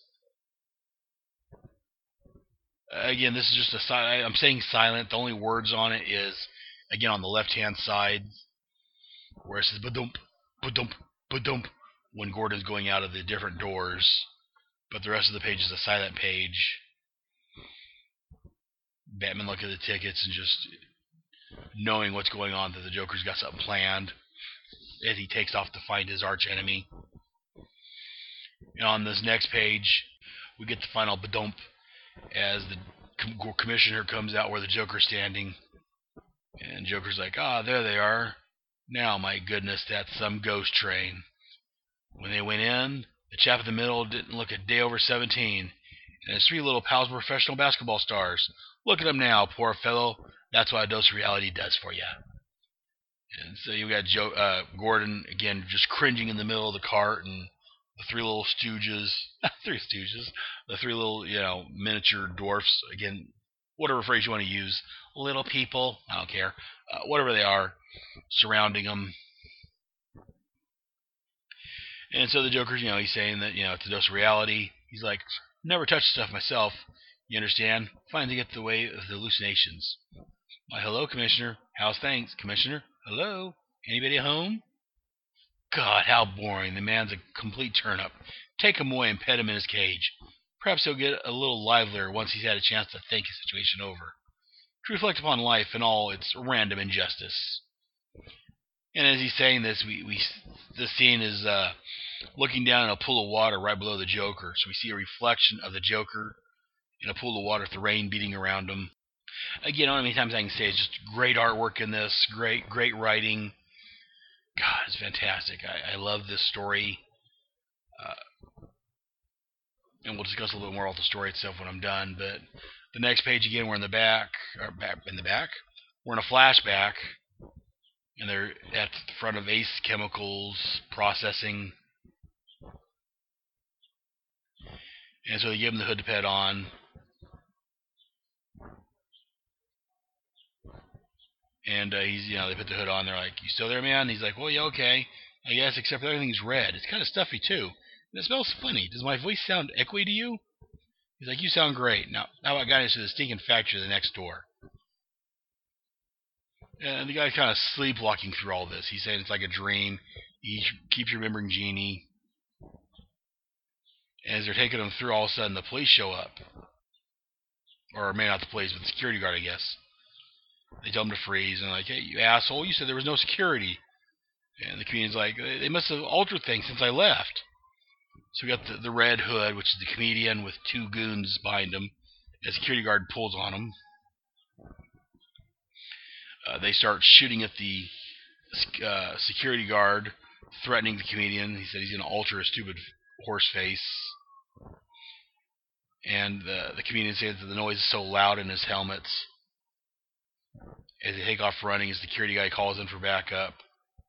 And they're trying to find their way out, and the comedian, a.k.a. the Red Hood, is saying you can't see anything. With the mask, you can't see where he's going. The guy's like, "I'm going to kill you, you useless son of a bitch. When we get out of here, I'm going to..." And as the guards start shooting at him, at least one of them looks like he's hit and goes down. Yeah, one of them, they're not dead, but one of them, looks like maybe both of them's hit. And they're both, laying there, and one of the guys like, "Oh, hell, you guys don't want me. You want him. He's the ringleader. He's the Red Hood." And one of the guys, the one that's, blaming the comedian, saying he's the boss, he's trying to pull a gun out, so the cops start shooting again. Again, the comedian, the Red Hood, can't see what's going on very well, so he takes off running, starts climbing a ladder to get away from all the gunshots, so he doesn't find himself with some extra holes in him. So he climbs a ladder, and so at this point, the police think that the comedian, the Red Hood, is the ringleader of the whole thing. As they start to shoot at him, we see in the bottom corner, you can see the Batman's ears. He's like, "No more shooting. I'm here now. I'll take care of it my way." And again, this is early in Batman's career. And one of the guys like, "It's a human bat guy in all the papers lately."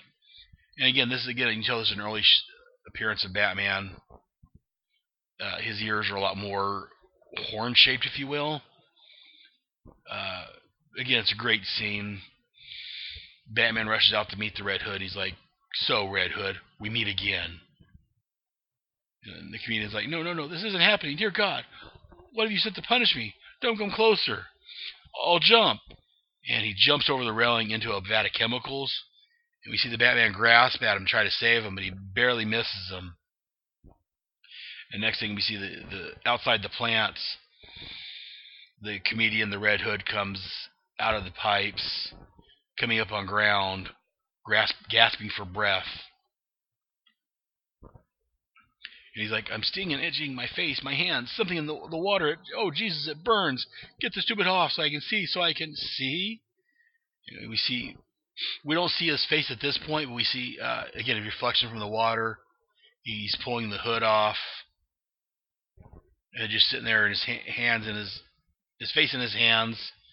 And he starts laughing. He's like, "Ha, ha, ha, think, oh, ho, ho, ho." And we slowly start pulling a closer look until we get just a classic look of the Joker. I've seen this picture everywhere on the internet before. Maybe I'll try to post this one if I think about it on my sites. But it's just a picture of the Joker, his hands in his hair, just in the background, just laughing hysterically. He's got the grin. His face is white, hair green, just in the classic Joker suits. And this kid's, according to the Joker, his memory at this point, this is when the Joker was born.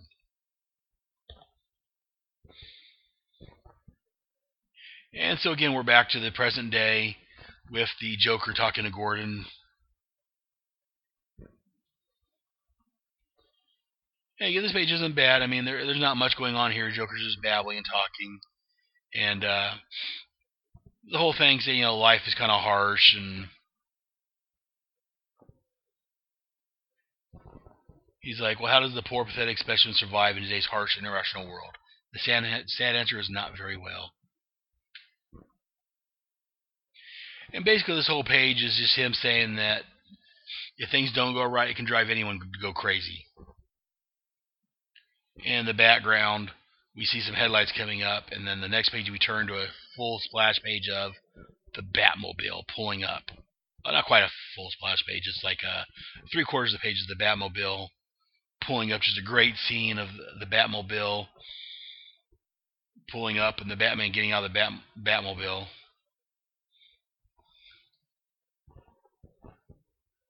And the next couple pages is just captions saying, hello, I came to talk. I've been thinking lately about you, about me, about what's going to happen to us in the end. And again, this is the dialogue from earlier in the issue when Batman went to visit the Joker. I say the Joker in air quotes. When he was in prison, Batman leaps off of the Batmobile and just jumps on the Joker and just pushes him to the ground. And again, as they're fighting, we've got snips of Batman's dialogue about how, you know, they're going to end up killing each other. Either he's going to kill the Joker, or Joker's going to kill him. Running through this battle. And the Joker scoring with his acid so he can get away. He runs into the House of Fun. Batman chases after him. As he starts to chase after him, he sees Gordon in the cage. So he opens the cage and gets Gordon out. And Gordon's telling me he shot Barbara, showed me photographs. He tried to drive me mad. Batman tells him that the police are right behind him. I'll stay here with you until they arrive. Gordon's like, no, I'm okay. You have to go after him. I want him brought in. And I want him brought in by the book. And again, this is something I love about Gordon. I mean, he's been kidnapped. He's been stripped naked. His daughter's been shot. His daughter's been stripped naked, had pictures taken of her. And through all this, he's been forced to look at pictures of his daughter while the Joker's rambling about insanity. And through this whole thing, I mean, any rational person, any ordinary person, in my opinion, would be like, you know, shoot that fucker down. Just, you know, punch him in his turkey neck, kill him, do whatever you have to. But Gordon's no, I want him brought in by the book. And Batman's like, I'll do my best. And Gordon's yelling after him, by the book, you hear me? We have to show him. We have to show him that our way works. So even though everything that's happened to Gordon, everything the Joker's done to him and his daughter, everything Joker's done to people of the city, Gordon still believes in law and order. He still believes that the system can handle things. So he wants the Joker brought in, as he said, by the book. He doesn't want, you know, anything untoward, whatever happened to the Joker. He wants him brought in so he can stand trial for everything he's done. Because he wants to prove a point that insanity is not the way to do things. So we see Batman chasing him through the funhouse. And the Joker's on the loudspeaker again saying, I see you received the free ticket I sent you. I'm glad. I just want you to be here. You see, it doesn't matter if you catch me and send me back to the asylum. Gordon's been driven mad. I've proved my point. I've demonstrated there's no difference between me and everyone else. And again, I'm reading this whole thing here to you because this is the moral of the book, in my opinion. And I've heard others say the same. This is what the book is trying to, this entire Killing Joke story is trying to prove. So he says, it doesn't matter. You catch me, send me back. Gordon's driven mad. I've proved my points. There's no difference between him and me. I demonstrated there's no difference between me and everyone else. All it takes is one bad day to reduce the sanest man alive to lunacy. That's how far the world is from where I am. Just one bad day. You had a bad day once, am I right? I know I am. I can tell. You had a bad day and everything changed. Why else would you dress up like a flying rat? You had a bad day and it drove you as crazy as everybody else. Only you won't admit it. You have to keep pretending that life makes sense, that there's some point to all this struggling. God, you make me want to puke. I mean, what is it with you? What made you what you are? Girlfriend killed by the mob, maybe? Brother carved up by some mugger? Something like that, I bet. Something like that. Something like that happened to me, you know. I'm not exactly sure what it was. And this is me interrupting the Joker's comments here. This next scene is a classic Joker comments. This is one thing I loved about the Nolan Batman movie when they did the Joker. Again, in that movie, I didn't care for the way they did the Joker's looks, actually painting his face and cut it. But I'm not going into that whole thing right now. I'll bitch about that later.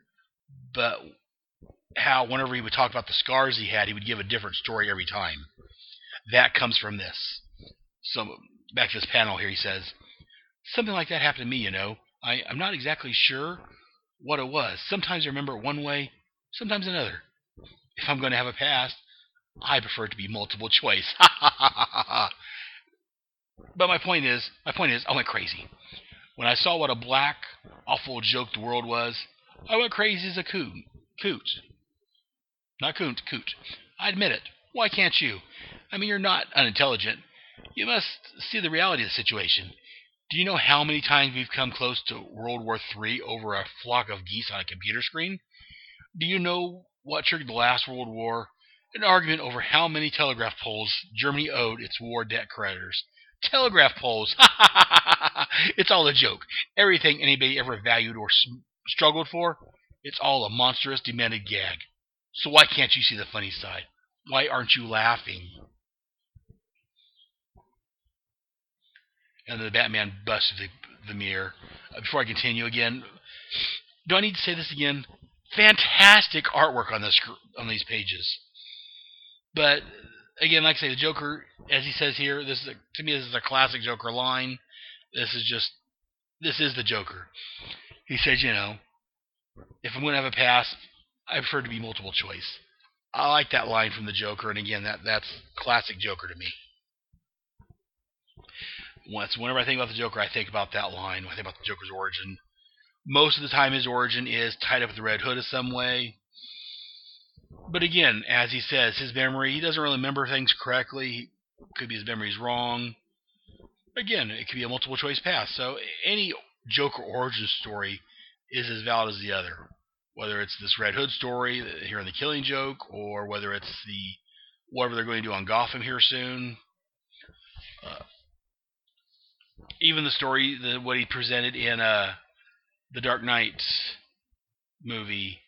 Again, I didn't like the way the Joker looked. Again, he had multiple origins in there too. So I mean, it's wonderful. It's the Joker. I love it. But back to the story. So, you know, he's like, why aren't you laughing? Batman crashes through a pane of glass. Glass is shattering everywhere. And he's like, because I've heard it before.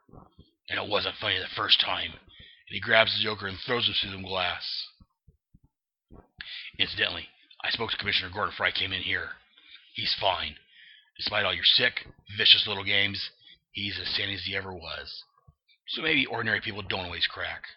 Maybe there isn't any need to crawl under a rock with all the other slimy things when trouble hits. Maybe it was just you all the time. And Joker's like, no! And grabs Batman masks and pulls it down over his face. Hits him in the back of the head with a board. Just, again, great scene. Wonderful artwork. Joker pulls a knife out and tries to stab Batman. Batman grabs the knife, punches a little fight. Again, punches him through the door. And the Joker lands on the ground. Batman comes out after him. Joker pulls a gun out to shoot Batman. He's got Batman point blank range. We see a close up of Batman's face, rain pouring off of it. Batman, well, you can't see his eyes. You can tell that, here he is, point blank with the Joker. Joker's got a gun on him. What's going to happen? Joker pulls the trigger. Click, click, click. He's like, God damn it, it's empty. Well, what are you waiting for? I shot a defenseless girl. I terrorized an old man. Why don't you kick the hell out of me and get a standing ovation from the public gallery? And Batman's like, because I'm doing this one by the book. Because I don't want to.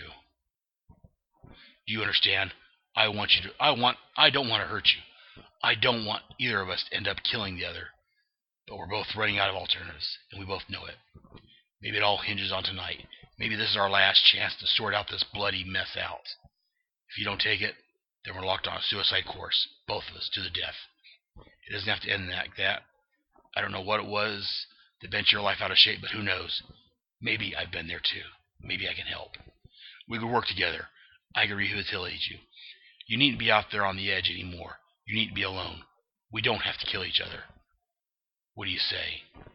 And back to the Joker, he's like, no, I'm sorry, but no, it's too late for that. It's funny. It reminds me of a joke.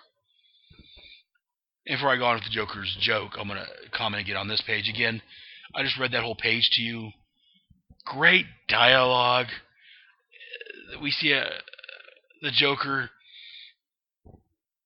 I mean, even though he's always got that grin on his face, now his face is kind of a frown. We can tell he's kind of sad. He's, got his long, drawn-out face. Just great artwork. I love it. I'm going to go ahead and read this last couple pages to you. It's a joke the Joker's telling. He's like, see, there's these two guys in a lunatic asylum. And one night they decide they don't like living in an asylum anymore. They decide they're going to escape. So they get up there on the roof, and there, just across this narrow gap, they see the rooftops of the town stretch away in the moonlight, stretch away to freedom. Now, the first guy, he jumps right across with no problem.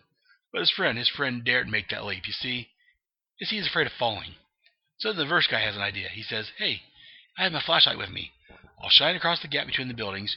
You can walk across the beam and join me. But the second guy just shakes his head. He says, what do you think I am, crazy? You turned off when I was halfway across. Oh, fine. Oh, do excuse me. And he starts laughing. Again, I'm not going to say how great this artwork is. I've said it a million times, this story.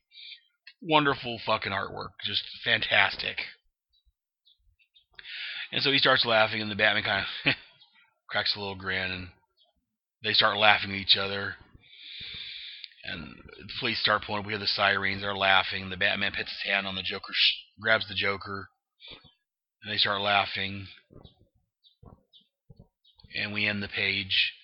If the laughter stops, we see the Batman's and the Joker's feet standing at each other, the edges of their feet.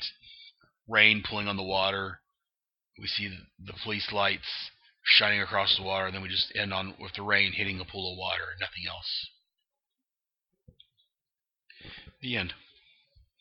Again, I've said it before. It's a great story. I love this book. A couple of things.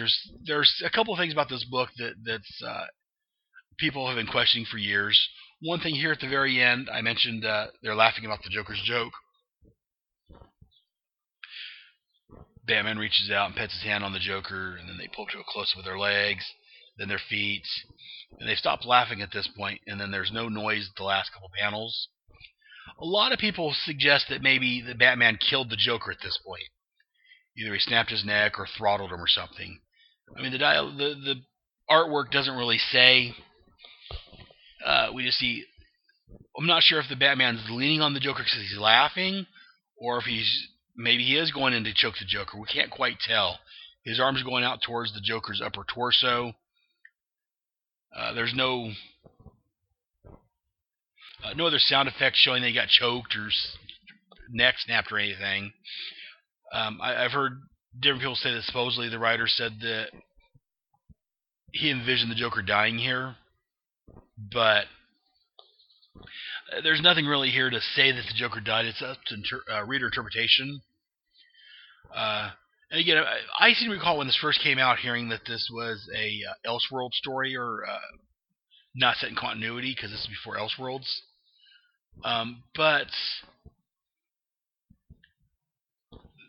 after the story, shortly thereafter, Barbara does show up in another comic. What's the name of that comic? I should know this. Suicide Squad. Spoilers if you guys listen to my Task Force X headcast. I'm not getting any detailed spoilers about it, but Barbara does show up, and there is repercussions of this showing up in that title. So, again, stay tuned to the Task Force X podcast. I don't think she shows up till like the mid-20s, so we still got like a year or two to go before we get there. Probably a year and a half, 2 years before we get there at this point, but stay tuned to Task Force X and you'll find out what happened with Barbara and what happens to her later on if you don't know. So, I mean, repercussions from this story does carry over into reality. The Joker's shown up, so if he did kill him, this would definitely make this a Elseworld story. But if not, it could have happened in reality, or I mean, a version of this could have happened. No one really knows. Again, I haven't actually talked to the writer, so I can't say for certain. But I have heard people say that in interviews that he has said in his mind, Batman choked or killed the Joker at the end of this. But it's totally left up to your interpretation. If you read this, let me know what you think. Is this an Elseworld story where the Batman killed the Joker? Did you just take him to jail? What do you think? And the other big contention about this story, that again, there's no proof in the story. There's nothing in the story that says it happened, but a lot of people feel that the Joker raped Barbara Gordon when he stripped her down naked and took pictures. A lot of people feel he raped her. Again, there's nothing in the comic that would suggest this. He stripped her down, he took pictures of her, but there's nothing else that's mentioned that he actually raped her that I can see. A lot of people feel he did. In fact, a recent cover to the Batgirl comic was an alternate cover. Here they had a Joker month with Joker covers. They had one of the Joker standing behind Barbara smiling, and he had a grip on her, or on Batgirl. And with either lipstick or blood, he had a smile drawn on her face, and there was fear in her eyes. Kind of reminiscent, reminding of this story. A lot of people freaked out and threw a fit, saying that, it shows that she's weak and that it's a sign that she was raped. I didn't see any of that in that cover. Again, it's up to your interpretation. I guess the artist heard a lot of complaints, so he asked for it to be pulled. I think it's kind of stupid myself.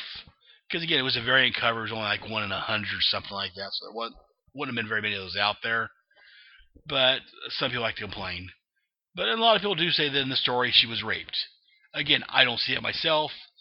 Again, if you guys have read this, what do you think? Was Barbara raped? Was she just, as I think, just had naked pictures taken of her shot, bloodied body? But that's The Killing Joke from 1988. Again, I bought this off the shelf when it was brand new, or shortly thereafter. I loved it then. Here it is, 80, 90, 2000, almost 30 years later. I still love the story. It's a great story. As I keep saying through this entire thing, fantastic artwork. Again, the title is, this book is, on the back cover, it does say suggested for mature readers. So, I mean, it's definitely not for kids, in case you couldn't tell. But yeah, Mr. Moore, he did a fantastic job on writing. And Brian Boland, as the illustrator, he did a wonderful job illustrating this. This is just a classic, fantastic story. If you haven't read this yet, go out and read it. You can find it online somewhere, I'm sure. You can there's trade paperbacks. As I said early on, there's appeared in a couple different collections. Whatever you need to do, you need to go out and buy this book or get a hold of this book and read it. It's a great book. And for those of you that have read it, let me know what you think. Email me at head@headspeaks.com. Again, you can email me at head@headspeaks.com, or go to my website, headspeaks.com, and go to Headscast and the Headspeaks Headcast. Leave me a message there. You can go to my Facebook page. Links for all this is on my blog, my website. Definitely go. Let me know what you think. Leave me a message. If you want to record an MP3 file and send it in to me with your information, with your thoughts, I'll play it on the air. You can send that to head@headspeaks.com. I'm waiting to hear from you guys. Go and email that to me. But that's what's in Head's long box for this episode. After these messages, we'll be right back.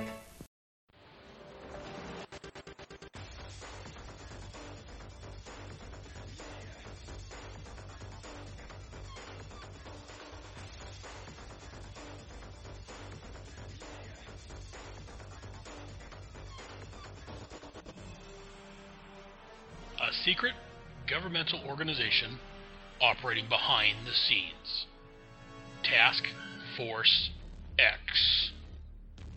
Task Force X is an off-the-books government strike team made up of convicts with no hope for release, serving as expendable agents for impossible missions.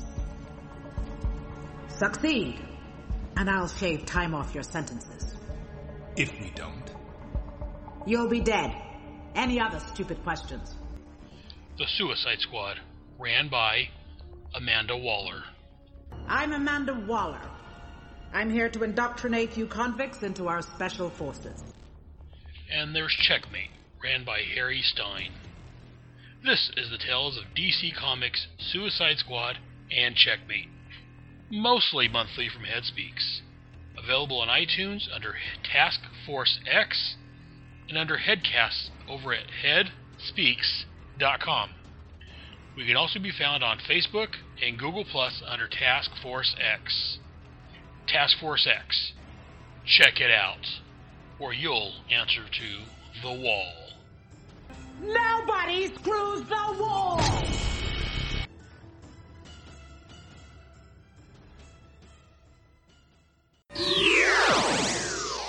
Kalabak, Desaad, it is I, Darkseid. I command you to listen to the Who's Who podcast. Uncover the powers and weaknesses of the Super Friends so that I may destroy them. Aquaman and Superman, Animal Man and Plastic Man, Firestorm and Nuclear Man, Batman and Hawkman, 2D Man and Hour Man. Who are all these people, man? They're all part of the DC Who's Who. Ultra Boy and Booster Gold, Lightning Lass and Hippolyta, Phantom Stranger, Etrick and Arisia and Woozy Winks. Hey. What? What about that one guy? What guy? Mr. Pretzel, Mr. Lipstick, Mr. Mitzelfuzzle? Mr. Mitzi's Pitlick? Yeah, him. He's also part of the DC Who's Who. Who's Who, the definitive podcast of the DC Universe. Available monthly at Aquaman Shrine, Firestorm Fan, and on iTunes and Stitcher as part of the Fire and Water podcast. On your mark, get set. We're riding on the internet. The internet is really, really great. For porn. I got a fast connection so I don't have to wait. For porn. What? There's always some new site. For porn. I browse all day and night. For porn. It's like I'm surfing at the speed of light. For porn. Trekkie. Internet porn, Roman orgy scenes. Internet porn, dominatrix queens. Internet porn, girl on girl on girl on girl on girl on guy on sheep. You're going surfing on the internet.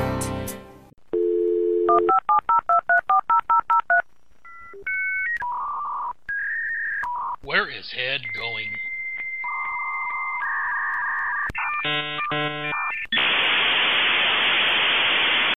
In this episode of Where's Head Going, Brother Head is going to a site called http://comics-alliance.com/DC-comics-reboot-history.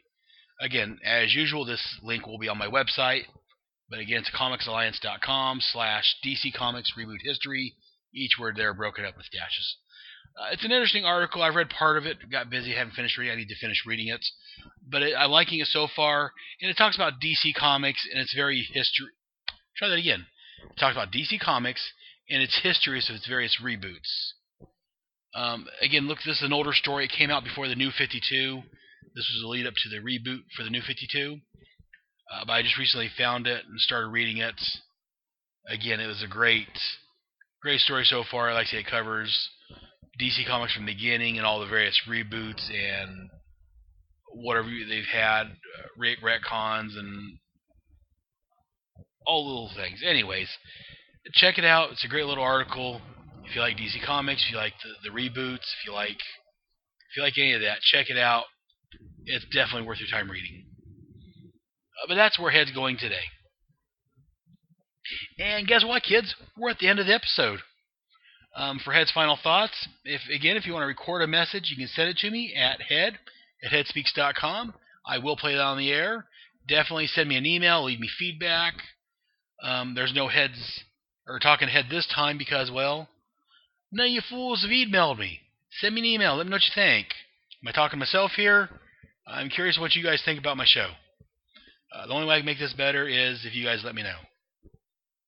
A couple things under Head's final thoughts before we wrap up, though. Coming, hopefully, I'm going to release this episode, hopefully tonight, Friday, May the 15th. Hopefully it'll go up. I'm hoping this next week, by Tuesday or Wednesday, around the time of the season finale of Flash, I will have my next episode up. I know you guys, what? No way. It's usually like a month and a half for each episode's up. Shut up. I don't care. No, I'm hoping to have this next episode up. This next episode, episode 11, is a part of a podcast, multi-podcast alliance. It's entitled Conway's Corner Podcasting Crossover. For more information on that, stay tuned. Again, next episode I'll go into more detail. In fact, next episode of the Head Speaks, and also the next episode I release of Task Force X will also be a part of the Conway crossover. And before you check out my next episode, currently they've got released episode 125 of the Fire and Water podcast. I believe that's actually the first official crossover episode. It's entitled Jerry Conway Interview on Creator Equality. Again, if you want to listen to that, check it out. Great interview of Jerry Conway. But definitely be back here next episode, which hopefully will be within the next week. And also, finally, for the end song this episode, we're going to be playing a song by Miss Paula Abdul. It released November the 28th, 1989, about a year after this comic came out, actually. The song is entitled Opposites Attract, sung by Paula Abdul. Let me see, I'm just looking here, sorry. It was by Paula Abdul and the Wild Pair on her album Forever Your Girl. Why am I playing this song with this episode? Well, what's wrong with a singing dancing cat? That's what I always say. Anyways, thanks for listening, guys. Stay tuned after the credits for Opposites Attract by the beautiful Miss Paula Abdul. Talk to you guys next episode. Peace out. What a blast, kid. We sure had good fun while it lasted. Hung out with friends, hit the skins. Next week we're gonna do it again.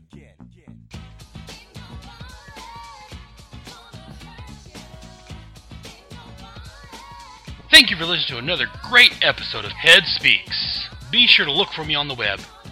I can be found rambling on my Task Force X Headcast, where I cover all the appearances of the Ostringer Suicide Squad and Kupperberg's Checkmate comic books from the late 80s, early 90s. Both Head Speaks and Task Force X can be found on iTunes and over there on Stitcher Radio. My home on the inner tubes is my official website, headspeaks.com. HEADSPEAKS.com.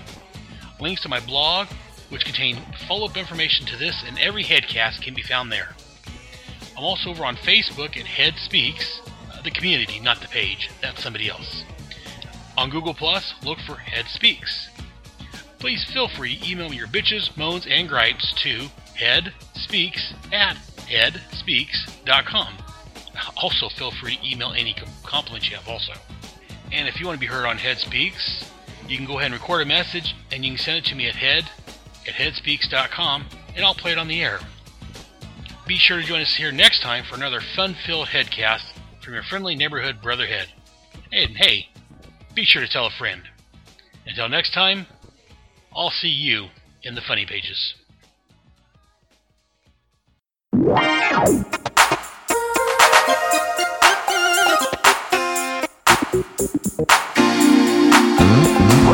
MC Cat on the rap, so mic it. Here's a little story and you're sure to like it. Swift and sly, and I'm playing it cool with my homegirl, Paula Abdul. Baby, seems we never, ever agree.